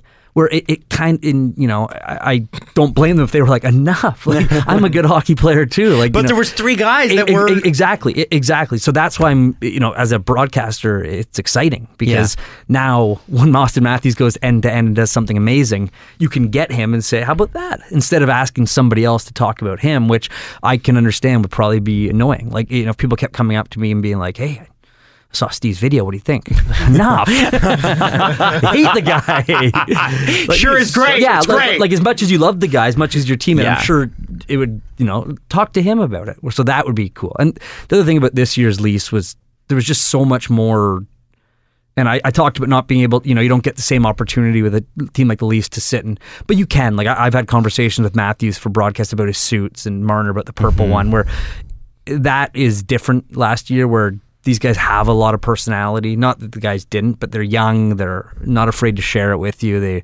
They'll wear crazy hats and they'll wear purple suits. That is kind of a different feel. They're excitable. Well, and they're entertaining. When things are going well, it's easier to be that way, I think. When you're in last place and you're loosey-goosey, people think you're a joke. Yeah, and right? that's the Twitterverse where, if... every little thing. Well, if Austin Matthews wears a purple suit or fedora, or it's the guy's amazing. If some other guy does it that had a horrible 2 weeks, how dare he wear nice clothes? He should be wearing Nazem Kadri doesn't care about winning. What's that? They're in the playoffs and he's the exact same? Yeah, how the Florida picture when they were fishing. Yeah. Oh my! Don't even get me started. They lost that game because they caught a fish, you guys. Oh, that was the dumbest thing. And what were like, and that's, and there's a lot of smart hockey fans, but do hockey fans, the ones that roasted the fishing guys, do they really think, like, of all the options that those guys could have done in Florida during that trip, fishing is the least of them? That's a fascinating thing about Twitter, because I ask myself that question often when I see people react crazily to things. I don't think they do, which makes it more confusing. Like, do they not understand that, like, 10 years ago, those guys would have been at a bar all night long and then played the next day and no one would know any different? Yeah. Like that's what it I don't really want to say 10 years ago. Like, it could have happened. There could have been 4 or 5 other guys on that trip. Well, and I'm not saying the guys, right? Well, and so, yeah, like, and I'm not saying I know, like, I'm just. How many fish did they catch? Yeah. Right? Yeah, like, and it's like, oh my God, they went fishing in the sun. What do you expect these young 19-year-old, 20-year-old millionaires to do on an off day? Like I want it could be a lot worse than fishing. Yeah, like it could be a lot worse than fishing, and that's what sucks sometimes about Twitter and about the level of media in Toronto, is that that was a quiet trip for us. There was only 4 or 5 media there, so that's when you get the good stories. That's when you, and then all of a sudden you're there. And they're sitting there reading all these tweets and all this crap about lockdown. And you're there and you're like, and like you actually feel like going to some of the guys and being like, hey, sorry. Like it's not me. Like it's, but you can't, because then you just look like, you know, then you're just trying to, like, you just have to trust that. And most those guys know, like, for example, and I think it ended up actually going to air. I think it was Bozak or someone started the scrum with, like, they had a great win, the one in Tampa right after. Yes. Right? On Thursday. Yeah. And he started the scrum with bonding trip. And like that was his reason for the win. Someone's like, you know what, Lynn, it was a great team bonding trip.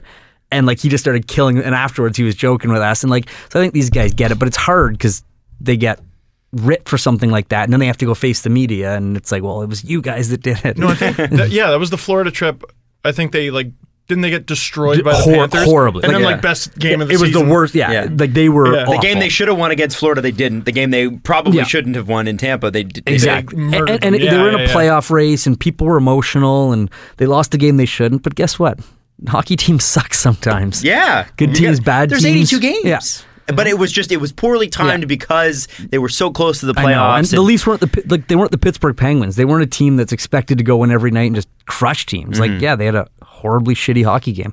We've seen that before. Took us about 3 or 4 months to get spoiled. Like, we expected them to miss the playoffs by like a wide margin, and then they're still in it. I remember. Let's go. Yeah. Well, it was like after that Florida. Like, I remember, it was like a feeling of like, is this really gonna happen? I felt bad for people like you, whose emotional status rests on what they do. With the entire last, 2 months of the regular season, we were talking about, no, if they miss the playoffs, I will be devastated. Well, everything I said before is out the window. That's off the table. I will be brokenhearted if they miss. You would be walking down Bloor Street just screaming, just yelling. No, I think Steve and Jesse and I were having a conversation about it in, I want to say, December or early January. Forget if you remember, Jesse, let me know. But it was Steve's like, because we'd all started the year with what's the percentage chance of making the playoffs? I said 25. I think you said 25. 20 or Jesse's 25. like, no, they're gonna make it, just because Jesse likes to make outlandish claims like that, and he was right. That's so outlandish now. I don't think you can call it outlandish. Well, it felt outlandish at the time, Jesse, just because of the season. Jesse, don't take this crap. And I'm leaving. And Steve by January was like, well, if they don't make it now, it would be like somewhat of a disappointment. And then by March, you're like, this would be horrible. What another collapse. It would be worse than Boston. It's amazing how that negativity is just rooted in your brain of they're treating us to something so special. When's it going to collapse? When's it going to fall apart? Earlier in the show, you were talking about Babcock trying to get a message across, and it was amazing, as the regular season was winding down, his message was purely, just do it. You can do it. Get it out of your head. Get the past out of your head. Yeah, it was his version of burn the boats. And he was also good at kind of just everyone calm down. Yeah. Losses, wins, losses. He was all just calm down. He was almost preparing for either the euphoria that they made it or the devastation that they didn't. One of those was going to happen, And he's a smart enough guy to know that there would be a lot of emotional swing either way. And he was almost preparing, okay, everyone pumped, and it was more of a message to the media, and everyone pumped the brakes, and whatever happens is going to happen, but we can do it. It almost felt like, because those games towards the end, right, it does swing because when you're actually in it, and that's rare for us, you're not used to the emotion. I felt like we were rookies too, going back as fans, right? You're almost like a rookie fan. You forgot how much you invest in these games, and I almost felt like that particular run, they get in it with 1 point. Yeah. Prepared them for that series against Washington because they were going and playing their best hockey. Yeah. So when you were there, and you from what you saw, is that kind of the impression you got, that they were sharp and they were ready to go? Yeah, they were rolling in. They were rolling in hot. Like, they were on an emotional high, and that can either be great the way it worked out for them, or detrimental, where all of a sudden some teams would make it and it would be this emotional high, and then it would just crash and 4-game sweep to the Capitals. That which everyone thought was happening. And I think that was a fair assessment, to think that they made it. The Capitals are the President's Trophy winning. They're amazing. That high was so high that it's. But then it just kept going. The Caps had recently beat them pretty handily, and the Caps went in not looking like the Cap, and it was almost the perfect storm of two teams. One kind of peaking, one a little bit on a speed wobble, and ultimately what was probably going to happen happened. The Caps won, but that, if you're a Leafs fan, I ask you, how excited are you for this to start up again after that series? I'm worried because it was almost too high of a high. So last week we talked about where the Leafs rank in the East, or at least the Atlantic, and I'm like, I don't know, second? Maybe. I looked at the playoffs, so, the Penguins broke a record most times outshot en route to a Stanley Cup win. Not calling it luck or any of that, but there is a little bit of luck involved in the sports. In sports. The Leafs had six 1-goal games, 5 overtimes against the Capitals. The Capitals, flat out, end of discussion, should have beat the Penguins. They should have, and they did not. Leafs were this close. I know it was 6 games, but they were this close. It's hard to temper expectations. But then,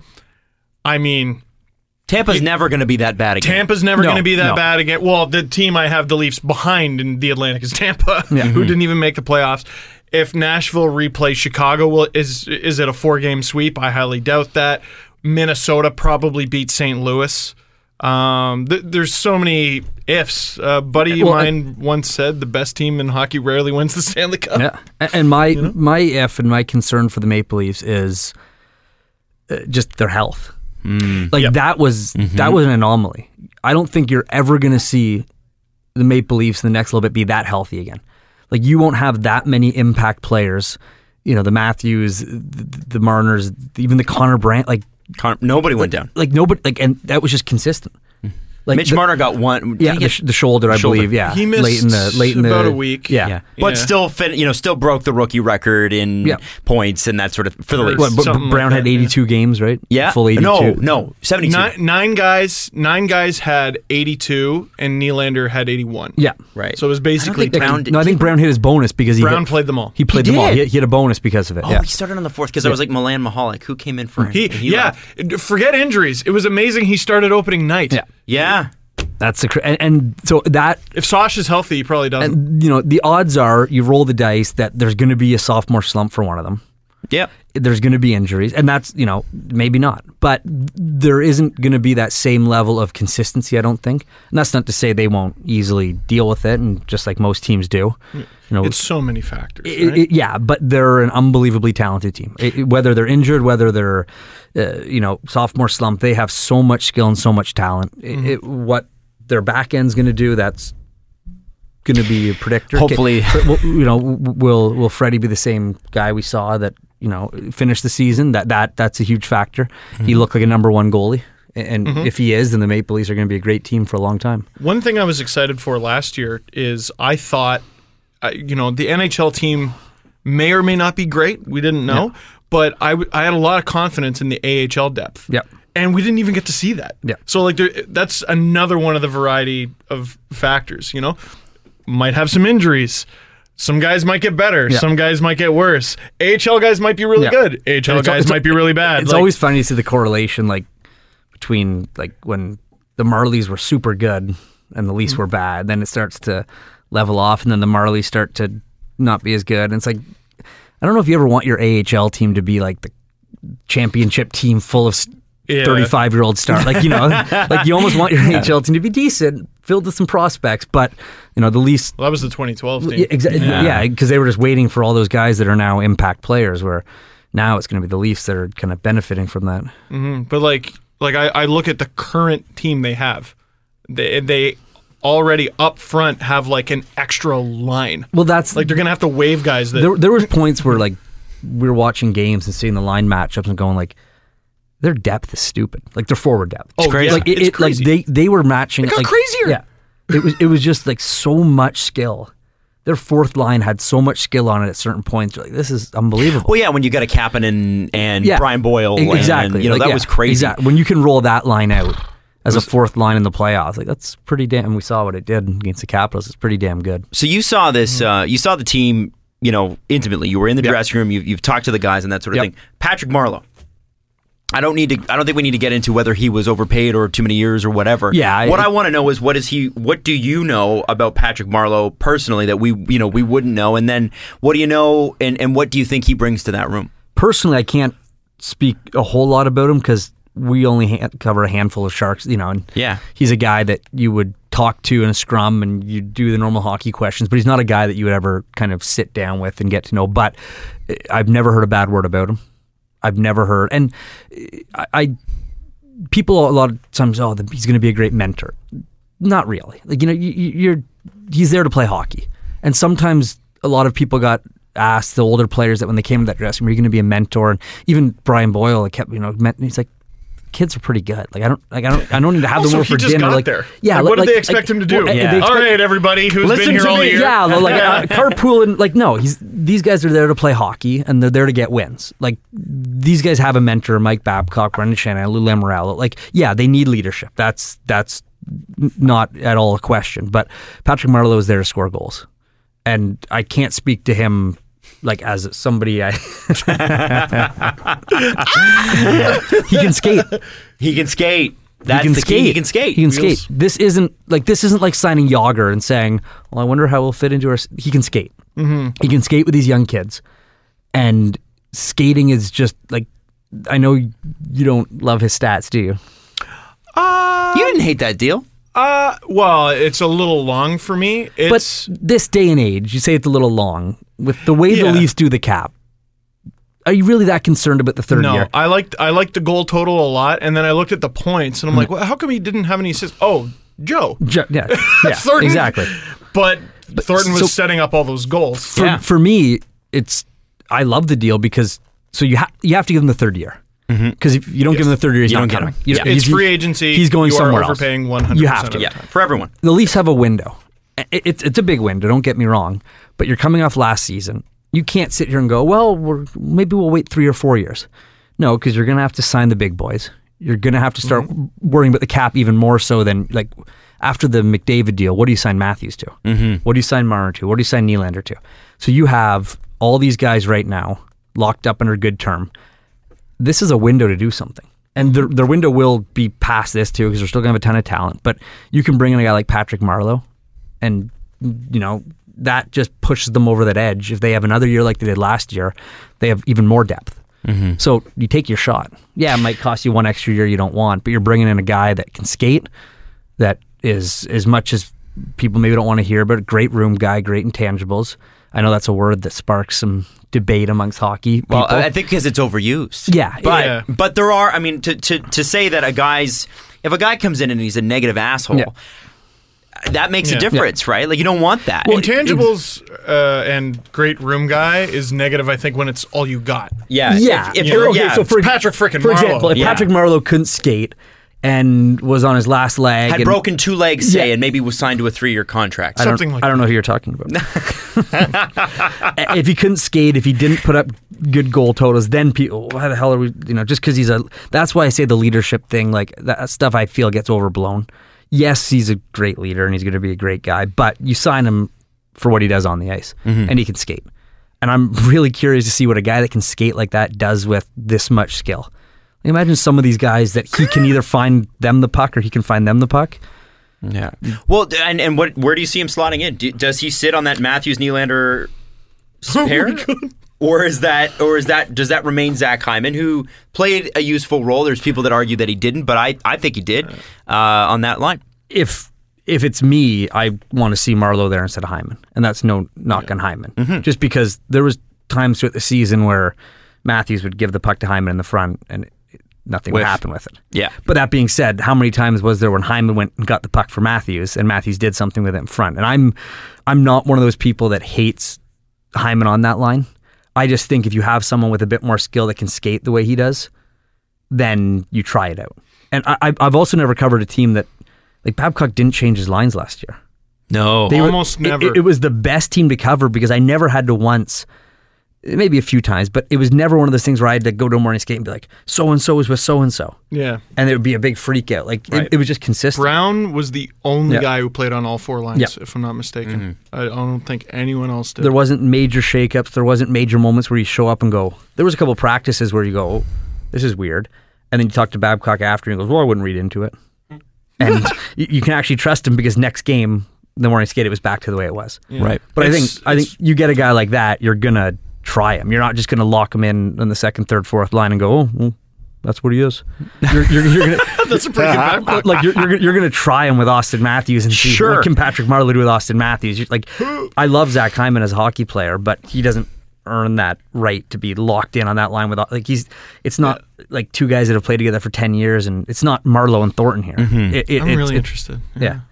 I 'cause part of me, it's a super unpopular opinion, but part of me says just keep that Matthews line together, and then you can put Marleau, in a more sheltered environment on a line that is basically just as skilled, Yeah. if not more, and he can still tear it up.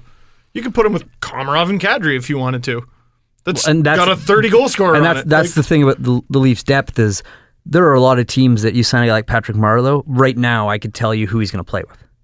And GMs and coaches would say, we signed this guy to play with so-and-so. We signed Patrick Marleau to play with this guy. Where the Leafs, you don't have to do that because you can say, well, we'll play him with him. We'll play him with Kadri. We'll play him with Matthews. We'll play him... Dominic Moore? Am I right? Am I right? No. Okay. Fine. Sorry. All right, fine. Yeah. Even then, it would be Marleau more like Kapanen. Yeah. Well, that's what I mean. Like, very fast line. Yeah. So, like it's... Oh, God, I love this. Yeah, it's not a locked-in situation where Marleau fits just with one player, and that's what's so great about the Leafs right now is it's like Steve's like shaking with excitement. I watched a video the other day. It was the final 5 minutes of the Pittsburgh clinch game. Yeah. And then the Kapanen double OT and the game 3 win and comeback that I was at. My blood was made of like Red Bull and gasoline. I just wanted to run through a brick wall. Like, I can't believe the regular season's 2 months away. Yeah. I'm dying, man. I can understand because I got a taste of like I'm not a fan of any team. I was a Colorado Avalanche fan when I was young. That faded. A lot of guys Thankfully. were. Yeah, a well, lot of guys in Forsberg, Ontario were. Sakic, Well, I mean, I was when I was 6. It would have been 90. Yeah, I was 6 or 7. I saw them win the cup in '96, the triple overtime Uwe Krupp goal. wow. In Florida. In Florida, yeah, we went down. You to were visit. in Florida? Yeah, went Noted dog trainer, Uwe Krupp. Yep, what a goal! Do you know that story? No. So he scores that goal and then signs a 4-year deal with Detroit worth $20 million, and it has a back injury and ends up on like ESPN 3 with dogs or something at like a dog Really? training thing. Yeah, That's amazing. And there was like a huge thing about if it was But he today. scored that 1-0 goal. Yeah, he would have been eviscerated today. But he rode that goal to $20 million. Damn like, right, that was a hell of a goal. It was. But I remember I was only 6 or 7, and so I didn't. Like I was just a potato. Like my brain wasn't. I wasn't even a human paperweight, being. I Like, think. yeah, Yeah, like, paperweight, I was just like nothing, and so I didn't have any thoughts of my own. But I went and bought the plastic rats because that was when the big rat thing was huge, and all I wanted to do was throw my rats on the ice. And so it's like single overtime. I'm like, Oh, no. and there hasn't been a goal. Yeah. So now I'm like, I just want to throw this damn rat on the ice, and I have like 10 plastic ones. And second overtime, nothing. So third overtime, and I just start, and then I love the Avalanche jerseys. They're cool. 'Cause as a 6-year-old, you see the like brand new, and you're like, this is amazing. So then I became a huge Sakic and Forsberg fan. But back to the main point, I haven't I don't have a favorite team. You lose it covering so much different hockey because you start cheering for certain scenarios. Like you cheer for, like for example, not to bring it up, the Bruins Leaf series. Go ahead. I was only covering the Toronto side of that. I wasn't going to Boston and back and forth. Rashmi Danny was, but there was two scenarios. I was either going to get in the car the next day and drive to Pittsburgh to cover the Pittsburgh-Ottawa series if the Leafs lost, or I was going to be the only reporter on the Leafs-Rangers series. As like a 22-year-old going to Manhattan, I was like, so I'm like, so you cheer for things that help you out, and that's what the media is kind of all about. So I've never had a team, but even watching last year's playoffs, like I could understand the feeling Leafs fans had because I wasn't cheering for them. I wasn't, but you're like, this is the most exciting. It was the best hockey I saw all playoffs. I covered every series, and I didn't see a series like that. It's a little bit like Nashville. Like how many Oh people? my God, that was amazing. How many people around the hockey world outside of Tennessee were like, "Go Preds"? Oh, yeah. But they were fun, and the fun the city had was infectious. And you start to feel what kind of a fan might feel. You don't feel the same, You're excited for them. Yeah, exactly. And like you don't feel the same letdown when they lose or the same, high when they score, but you're like, oh, this would be, imagine your emotional investment riding on this Leafs team. Oh, yeah. Yeah. I'm pointing directly at Steve. Like, I don't know, like when they lost, it was just kind of like, oh, that's a shame. It's like whenever we bring up the Boston-Vancouver series, I bring it up so nonchalantly, and every time I get tweets like, fuck you! Why are you making me those 6 years ago? How dare you! And like, you never know how to act. Like, I had to cover the losing dressing room in Nashville, and you always have to do the fake sort. Like, you never know, like, what to do. You're just like kind of like fake. How did sad. that feel? Like you're always like fakes, like, and you always give like the what are you feeling right now? Yeah. Like you're like, hey, what's up? I know it sucks. Like you're like whispering, like what did you say? Like you ever seen reporters like you ever been part of a scrum where everyone unanimously took mercy on the person they were interviewing and just ended it? Yes and no, because everyone's. When that's the thing is when to show the times you see a lot of mercy is when something like really bad happens and all the news people come in, and I'm not knocking the news people, but they come in for 2 or 3 times a year, and they just because there's no mercy, and because their job and they have a job to do is to go there and demand answers. It was and they're used to dealing with politicians too, right? Well, exactly, and that's a different ballgame. And so that's when. You don't stop, but you have to almost play the mediator because you need your answers. Like you need real hockey answers. Like after the Salute Gate, for example. Yep. Like 30 media cameras running around full speed. Like it was almost like it was like an election or something. They were rushing guys and the PR's trying to calm everyone down. But normally we would just casually, even on a day like that, you go up, you get set, and you ask fair questions, and because you need your answers and you need to write your story on it. And it started to become like, what were you thinking? Who orchestrated this? And it was like, and then the guys are getting more and more riled up, and you're missing out on the stories you need for, the clips I need, where a logical, this is what and so then you almost have to not show sympathy, but kind of bring it back, like, hey, like.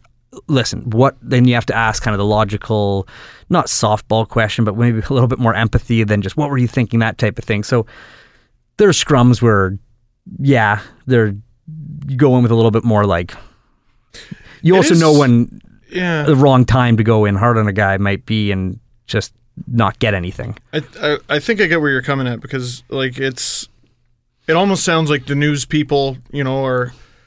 You might be listening to this and go, well, they have more journalistic integrity. But because they're there 2 or 3 times a year, they're able to just napalm the entire dressing room and then leave and come back several months later. That's a frustrating thing about. And I understand where fans come from, where they want more. They want hard-hitting questions. Sure, but me too. There's also people don't realize you're not going to get anything. You can ask it. You can ask it.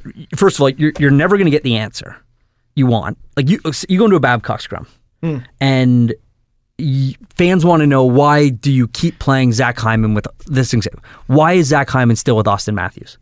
Okay, that's a fair question. We ask it once, and because I want him there. He gets pucks, and he's a good man, and he helps Austin. Okay, there's your answer. So fans aren't happy with that answer. So it keeps going on. So you try to ask it again to Babs, and all of a sudden he snaps at you, and then he's never taking any of your other questions serious. Like, there's only so many times you can ask a guy something, or there's only certain ways you can ask a guy without him snapping at you. Because not only do you not get the answer then, you'll never get another one. No, then all of a sudden, then when you actually need a real, you pick your spots. Pose it as a Twitter question. Listen, Babs, I know I've asked you this before, but Goku69 wants to know. Well, the infamous. Why is Hyman still with? Yeah. Well, the infamous Kessel Fest check. Oh, that. Which one? This guy's an idiot, right? This guy's such tough an to idiot coach right one. So Feschuk asked a question that way, and he asked a question that was fair. People were saying that Kessel was uncoachable, but Phil said, "Well, who said that?" Well, people. Are you saying that? And that was the exchange. And Feschuk's not going to say, "Yes, it was me," because it wasn't him. But it's a question that had to be asked. Mm-hmm. But Kessel took it.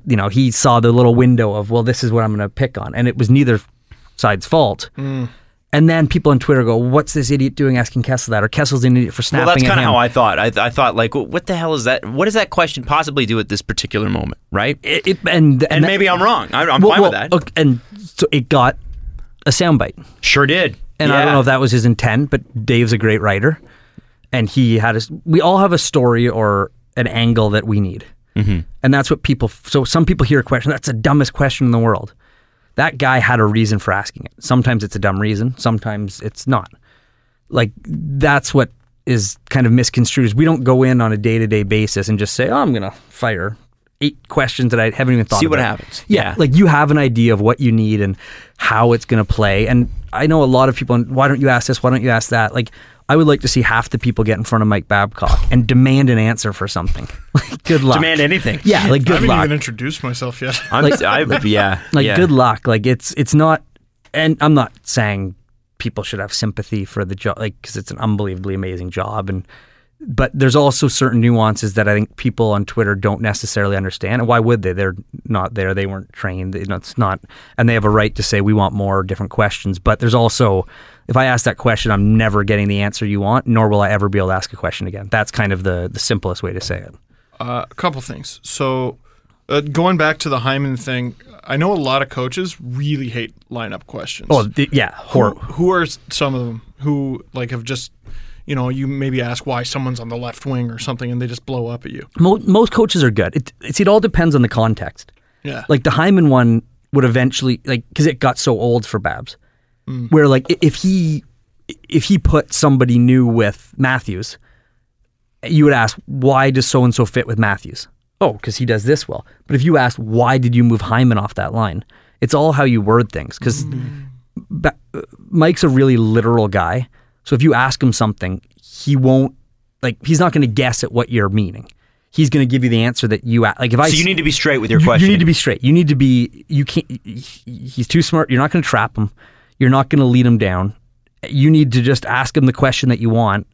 And you might have to word it in a way that isn't so so if you want the answer, and why did you move Hyman off that line? He might not give it to you, but he's going to address that as your point. Whereas if you say, why is Connor Brown playing with Austin Matthews? He'll just tell you why Connor Brown is, where other coaches might say, well, we moved him up there because we wanted Zach with somebody else, where Babs will give you exactly what you asked and that's it. So you have to always formulate what you're going to ask to get the right answer. I asked that one because do you know Rob Wong? Yep. I think it's first ever scrum, or it might have been his first Raptors scrum. He asked Sam Mitchell, who was Raptors coach at the time. Rob Wong, by the way, sports anchor, Sportsnet 590 The Fan. We should say that. Yeah, my bad. This is why you're a professional person and I am YouTubing. I just want anybody listening from Kentucky to know. That's a hell of a host right there. Just traffic copping.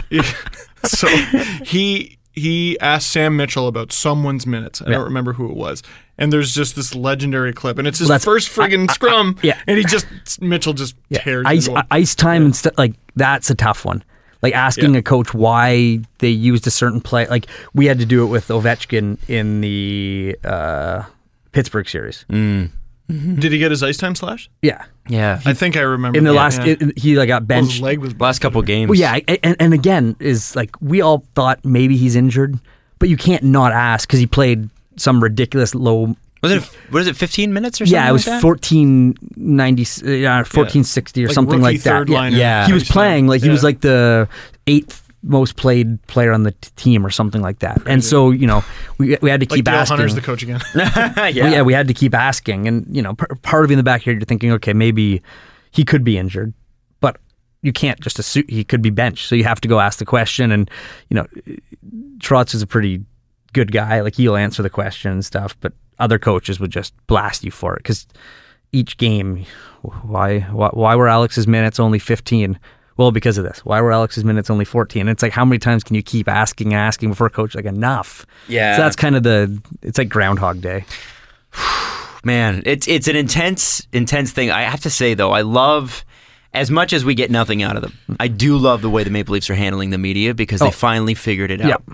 And, you know, it must be frustrating when, you know, Connor Brown eventually signs and we're not going to get term. Like, they'll tell us maybe 3 years or whatever it is, but they're never going to tell us how much, and we're going to sort of piece it together. For you, Shawn, is that frustrating, or is that kind of like, okay, let's get creative here? You could only work with what you're given. Like, there are people that probably get frustrated. You can only do with what you have. Like, you know, they give you, and again, it's not, if I'm someone like Elliot Friedman or someone, then maybe it's a little more challenging because that's the job, is to find the numbers, to get the inside scoop, where I'm not an insider or an analyst. So I go to they name in a media avail time, you know, Connor Brown signed, he's going to speak at, 3:00, and then I tell that story. Okay. Whereas, you know, I'm not trying to crunch the numbers or find out this or find out that. You can only work with what you're given. And so my job would be more to tell the best story with the information I have. Do you, so Adam and Jesse for me are different, but do you talk about your job much with your friends? Because, again, Adam and Jesse are in media, so it's different. I don't like talking about what I do that much with my friends who aren't in media because I feel all my complaints are so trivial. Yeah. It's We like have a friend who's a police officer, and I don't talk about it with him. Yeah, no. I don't talk about it with him. And paramedic. And, because like Chris Johnson referred to it as like we work at the toy factory. It's true, and it's we've all had that moment like where I always say the only people that we can complain to is other people in the business. Yep. Like, I could have a full conversation. Like, so I did all 4 rounds of the cup final, the playoffs. And, you know, it's hotels, it's flights, and it's like I travel a lot with Chris Johnson. I could sit with CJ and just bitch and complain for like 10 hours about how great it is to work here. Yes, exactly. How much we love and everyone. how much you feel bad that nobody else is working here. And I could complain about how the Westin the Westin Inn, or how we were at a Westin and then it got sold out, so we had to move to a Courtyard. Right. Like shit like that like we would be, and we would just, because that is affecting our daily life. Like, and in our own way, that's the stuff that is just, we kill time by complaining about it. But a crackhead came at me with a knife today. Yeah, earlier this day, and now I'm sitting here in front of you. Like, I imagine I'm texting a buddy who's like working like a ridiculously long shift or something, and I'm like, yeah, man, the Courtyard, the waffles today at breakfast sucked. like there was like the free breakfast was, I missed it by 20 minutes, or the room service was slow. I'm like, these are the, and hey, like when you're on the road for a ridiculous, they become little things that start like, you know, or flight, like, okay, flight delays is the big one. So many people go on Twitter and complain about flight delays. No one cares, because you're flying to some event. You're like, they're not doing it to be an asshole. I'd rather be in that airport than wherever I am. Your job is, but by the outside world, and it is, your job is considered a dream job, something that anyone would give. I got delayed 2 hours going to Pittsburgh for the Cup final. Like, if I go to Twitter and say this is bullshit, I'm at like, Air Canada. At Air Canada. Like, how many people are going to go? You're flying to go watch the Cup final to be paid for it. Like, you got delayed too. Like, who cares? Like, and you get a free ticket in. Yeah, there's certain things that you lose awareness of when you do this job, is like the little trivial things don't really matter at all. And you start to complain, and sometimes you catch yourself like, it's not a real problem. No. Like that No. isn't an issue. Like your press box seat has a bad view or it's cold or something. Like it's all just bullshit, little like first world problems. But when you go, like, you just get in your own head when you go on the road for so long. And CJ is just the worst, isn't he? He's the worst. He's guy the ever. worst. I love CJ. Love him. CJ's the best guy in the Love to road. mine, Dick. Dick. Actually, that's his face next to Dick. Yeah. And CJ's a great guy in the road with, because like he's always up for, you want to go get dinner? Yeah, sure. Yeah. Like, and it's horrible because you just eat and drink the whole time. Like, you know. And he's always interesting. Yeah. No matter what is Sounds happening. like I should go on the road with CJ. Like, I'm not always interesting. Every time I talk to CJ, though, he says something interesting. I'm like, wow. Yeah. And it doesn't have to be hockey related. No. He's just interesting. Yep. And that's the thing about the road sometimes is you get so hockeyed out. Yeah. Sometimes you want to go out with guys that don't want to sit and break down lines. And that's the thing with sometimes, like, you run into people at bars or you get certain, not your close buddies don't bug you about crap like that because they know, but like you'll run into, like, you'll go to a bar and it'll be a Saturday and you'll run into some guy you haven't seen for a couple of weeks and, how about that play? And you'll be like, enough. I don't want to talk no about more this. hockey. Yeah. So on the road, sometimes you go to a movie or you go out with guys that just, you talk about anything but hockey. Yeah. And then eventually it always comes back to hockey somehow, but you just like need. Which is fine, but as long as you had your few minutes away from it. Yeah. You know? Yeah. Which is fun. Yeah. Yeah. Yeah. It comes up naturally. Yeah. That's why Rather than I love going to movies alone on the road. Call me a weirdo, but. Oh, I love going to Yeah, movies alone now. I love solo movies. Oh, me too. Like, you give me a road trip where I got a day off, like, I'm not going fishing. I'm going to a solo movie. It's good. I love it too. What do you want to do? What do you like? Is this? What do you want to do when you Like, grow up? is this? Sean? When you grow up. 10-year plan. Like, I mean, what's the end goal for you? What have you always dreamed about doing? Kind of like, I've been asked that before. Basically, what I'm doing now, like, I'm not a guy to sit there and go, I need to do this. Like, when I was going in school, I always said, like, I want to be on TV before I'm 30. Like, that was always something I said. And I always want to be on a major network covering. And when I was young, thank you. I'm old now. High fives. When I was always like thought about, like, you know, anchoring would be cool when I was in school. And then all of a sudden I started with reporting, and now I'm like, I don't want to anchor, I want to report. But ideally, like, what I would love to do is like when I look at someone like Scott Oak, that's like a dream job for me. Like, I've done not tons, I shouldn't say, but I've done a lot of hockey night rinkside games. I've done lease rinks, like that kind of thing. Did a lot of Senators games. That's something where if you told me I could do 50 hockey night games next year rinkside, done, sign on the dotted line, do it for 35 years type of deal. Like, that I find is so exciting, to be in the rink, to be on the bench. Like, there's nothing like, you know, sometimes you get moments where you're on the bench during warm up and it's like a big game and you're looking around like, holy shit, this is really cool. Like, this is my job. Like, and then the guy comes over and you talk to him and like this is a pretty good dream job. So I wouldn't say there's anything different I want to do. Just more of what I'm doing now. That's a great answer, man. That sounds amazing. That sounds like you got it figured out. All right, now I know we got to do the press conference because we've kept you for a while here. So, do you have any more before we get to the listener questions? Nope, All right, nope. Let's do the press But there conference. is one thing. Oh, okay. No, I'm kidding. The Presser. SDP. The Steve Dangle Press Conference. Jesse. What's the press conference? Well, we have a press conference, but okay, you're Babs. Okay. Except don't be like Babs. No. We need like better than Lou and Babs. better answers. ask good questions. Yeah, Well, I'm a good player. Better ask good questions. I'm only giving you what you ask. Hopefully, this person asked a good question. His name is Chris Johnston. Oh. I hope there's a story behind this. He says, question for Shawn. Does what happens in Nashville stay in Nashville? Yes, of course. Yes. No, most of it. It was a long, I was there for 2 weeks. And like 3 days in Nashville is horrible. Like, it's like Vegas. Like, you leave there and you're like, never again. I need an IV. That's how we left. Yeah. That's how- and we were there for my 2. wife got home from Nashville yesterday, and I was just like, there. There. You'll be okay. Yeah. So I was there for 14 days. Oh. And it wasn't just, the dangerous part is like, you can have enough fun with guys that you work with, but there's a guy that plays for the Predators, and his younger brother is my best buddy. So he was there the whole time. So even like when the series shifted back to Pittsburgh, they just left me there because Nashville flights are horrible. They're so expensive. So it was cheaper to keep me there then fly me either back to Toronto because we had a reporter covering the Pittsburgh set, or to fly me to Pittsburgh to do it. Right. So my buddy was there the whole time, and so we'd have days off. And What did you do? I just sat at the local establishments. And read the Bible. That's I cool. Yeah. talked to the locals and had a few waters. Good. Well, stay That was hydrated. basically It's the very hot. gist of. There was also a McDonald's like half a block from my hotel that I abused. I abused my body so bad that trip. Well, we did too. I got we the were there for hot 2 days. chicken. Where do the you guys- hot chicken. Oh, yeah. What bars do you go to?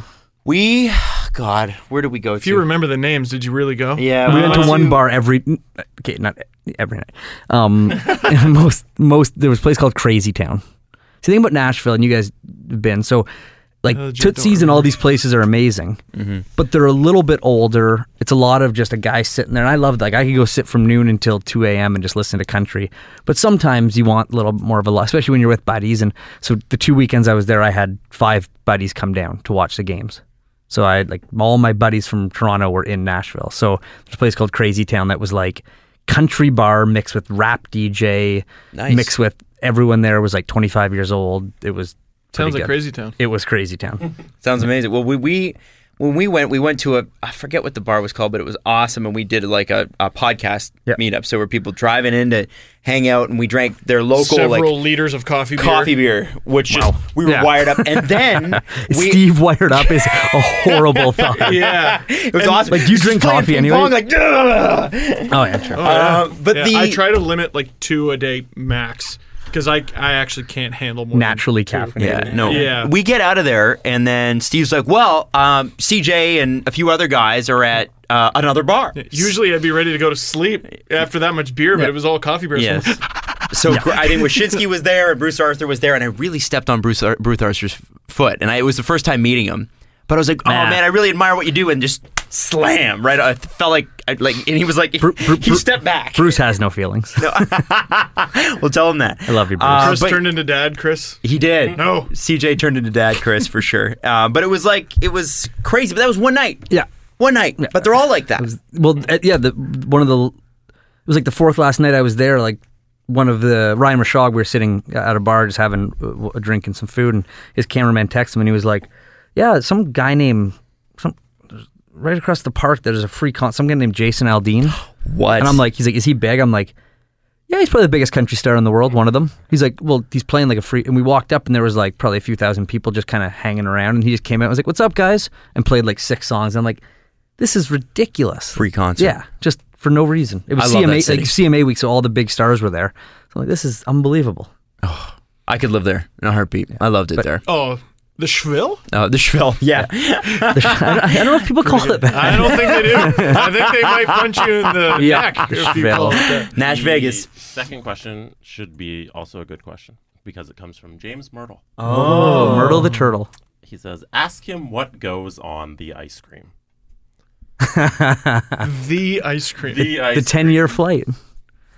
So the story behind that, there's so many dumb roads. Like, this is the thing. Like, I'm going to tell this story, and it's going to sound probably really stupid to people, but it's just like the long road life, and you do this stupid stuff that becomes funny. So we were making fun of Myrtle because we went to a place called Burn Steakhouse in Tampa. Okay. And it's like one of those famous steakhouses in the world, and it's got a wine list that's like 600,000, almost 500,000 bottles. Wow. Like ones that go back to like 1912. And I love wine. Like, I love wine. So we go, and the wine list is honestly like this big. Like, so whatever. So it's me, Mark Masters, Myrtle, and there was Mark Masters. Oh, so you're sitting in first class. I was. Masters is one of the funniest human beings in the world. There's too many good stories about Masters. Who is I'm drawing a blank on who the other guy was. He's listening right Oh, now. his cameraman. Oh, Yeah, okay. yeah. And so when we go to the front desk to get our seat, they're like, do you want a reservation in the dessert room? And we're like, the what? They're like, the dessert room. I'm like, sure. We don't know what that is. So so we finish up our meal. They're like, well, take you up to the dessert room. You have a reservation. We're like, okay. So there's a room upstairs that's separate that you can't eat dessert at the normal table. They have to take you up to the dessert room. So it's this cool room, and it's all these old, big, huge barrels that have been turned into tables. So you're in your own little barrel with a door, and there's a phone, there's a piano man, and you can phone and request songs to the piano guy from your booth. What? Yeah. We have to go. I gotta go. It's unbelievable. It's one of the most famous steakhouses. James Bond ass. Yeah. Yeah. This sounds like a bar in New York that's like one of those, you know, the SNL sketch, like with. It's great. Yeah. Like what is this? And Barkeep. I'll have. And so we get the dessert list, and the dessert list is, and then there's a wine dessert list. It's like this big too. So long story short is, we start ordering stuff, and Myrtle wants port. So we're like, okay, well, I'll try some too, and it's called like it was the 50-year flight or something it was called. So it was like a 10-year port, a 20-year port, and a 30-year port. So 60 years, something. And so he starts drinking, you know, the 60 or the 30 and then the 20, and he's like, the 10's a little tough, because it's like a younger port, and so he's got ice cream, so he pours down his ice cream, and so the rest of the time we're making fun of him for pouring 10-year-old port on his ice cream like it was just some simple syrup crap. He's like, oh, this is, and so that became the joke of what goes on the ice cream, the 10-year port. That's amazing. Yeah. Oh my It's God. like the Chappelle Show sketch. He opens his fridge. I got a dinosaur egg. And that's, yeah, Wine like on I my said, ice cream. for people at home, it's going to sound so stupid and trip, but like at the time when you're like 30 days on the road, you start, Oh, yeah. you start laughing. Yeah, at it's this, like a road trip story, like, yeah. like Mark Masters was phoning the piano guy and requesting like ridiculous songs, and then he'd play them, and then Myrtle would get mad that it didn't sound like the original. And like the guy's name was like Steve or something, and like Myrtle picked, I'm like, Steve! and like you'd hear the guy like trying to play the song in the background, and just stupid crap. So remember 10 minutes ago when I said our problems are relatively trivial? yeah. So like, Wine on my ice cream! yeah, so like that's like the 10-year-old isn't good enough. It's ice cream topping now. Like That's awesome. that's the shit that you complain about that ends up being funny. And James is awesome. James is awesome. He's just awesome. Yeah, that was a great Final great question dinner. Is from Matt. He just wants to know, if you sat on a voodoo doll of yourself, would you ever be able to stand up? This is like one of those stupid is a hot dog a sandwich question. We get Like, them every show. I know. There's all like, where do people come up with this crap? No. Like, I applaud you for the creativity, Matt. What was his name? Matt. But like, no, you wouldn't be able to stand up at all. You'd be crushing What part yourself. of the doll did you sit on? But you wouldn't be able to sit on yourself, because then technically that's two different positions between the doll and yourself. If you're sitting and the doll's under you, it'd be laying flat. So therefore, you'd have to be laying flat on it. See, Right. Matt, you have a flaw in your question. Whoa. It should be if you laid on a voodoo doll of yourself. You played yourself, Matt. Whoa. Mic drop. Wow. You played yourself. Unless, like, it was sitting In a up chair. in a chair and you sat on the chair. Right. But he didn't specify yeah. No, that. no, no. No, Matt so did that's not. not- See, these are the details that you have to think about, That's Matt. right. This is coming from a true reporter who has to, think about these details. Yep. Can that please be like the first question you ask Babcock this season? He would honestly look at me like, next question. That's what he does. Either when you ask a question that is a good question that he doesn't want to answer, you ask a question that there's no answer to, or it's stupid, he'll, good question, next. And he'll look. And That's got to be a good compliment, though. but you have to weed through if it's the good question he didn't want to answer, Or a if he's being question that there sarcastic. isn't an answer to, or if he just hates the question. Like, either it's a really good question, it's too obvious, or he hates it. Okay. That's the thing with Babs. Sometimes good questions just don't get answers. Sometimes he goes, oh, that's a good one. Well, that doll is a good doll, but it's also a good man. Yeah, I just on and off the ice. Bring good people in. Shawn, we could keep going for 4 hours, man. It's been awesome So we having will. you in. No, I know you have a life and you're on vacation. You have other things that you want to do. I have nothing. Like, I honestly have, I've been on vacation for a month now, and it's starting to wind down. But I've gotten so lazy that, like, I was so pumped to come on, but I went to bed last night, be like, to get up at 11 to go meet these guys, like that was like an issue. I'm like, I have to get up like so damn early. bullshit, right? It's I know. bullshit. How'd you get that the gun show bruise? That looks like you blocked a pretty good shot. Nasty No, bruise on. that is men's league hockey. Okay. My elbow pads are so shitty that the top strap doesn't actually, like, there's no Velcro top strap, so I just Oh. use tape. Okay. So it got my jersey was pulling and the tape was digging in the whole game. I didn't realize it, and then I just Jesus, you woke did up that with to yourself? Yeah, totally. Damn. But You played yourself. Thought there was going to be some amazing thing where like, yeah, it went off my arm and in. We won in I would overtime. never block shots. I would never in a million years be caught blocking shots. All right. It was a real pleasure talking to you today, man. Thank you so much for coming on. It was good to be on. Great to finally meet you in real life. Yeah, really. I guess we can go back to being social media friends Yeah, only I now. I'm not going to like as much as your stuff now that I know you. Right. Okay. Like I felt obliged because I didn't know you, where I had to be like, "Hey, nice tweet." Right. Now I'm just gonna be like, "I know the guy, so I Yeah. don't care." Like, Yeah. I don't need to try anymore. Yeah. Okay. it was Fair enough. nice to meet. Nice Jess. Scaramucci thread. Yeah. No, those days are done. I didn't know much about Scaramucci, and then like I googled him just to find out. Isn't he worth like 1.2 billion? Yeah. He's done well for himself. Yeah. He's a Wall Street guy. Maybe So- was. Well, I mean, he's still with the divorce. I'm sure it'll be about half. Yeah, but I'll take half. I'll of take 1.2 I'll bill. take 10% of that. Anyway, yeah, Shawn, best of luck this season. Hopefully, we can catch up during the season Yep. too. Like even if it's on the phone and Absolutely. catch up with you Yeah, and bug you like we bug CJ a little bit too. Yep. So take the pressure off him because we're always harassing him. CJ Like, lo- hey man, you want to come on the show? And he's like, he's always really good about it. But You can CJ call will us say from yes. your platinum chaired GoldenEye ice cream wine lounge on a plane. That was Myrtle. That was not me. yeah, that Myrtle. Yeah. Anyway, He's a Shawn, diva. you're the best, man. Thanks so much for coming on, and thank you everybody for listening. We'll be back next Tuesday. I think so. Yeah. Or do we have anybody booked for then too? What day is that? August 8th? Fine, I'll come on That's again. August 8th. We got Mike Ajala. My gosh, Mike in Buffalo. Yes. Awesome. All right. That's the Steve Dangle Podcast for this week. We're out. Follow the guys on Twitter at Steve_Dangle, at Adam WYLDE, and at Jesse Blake. The Steve Dangle Podcast. Brought to you by Panago Pizza. Order at panago.com and stuff your face with deliciousness.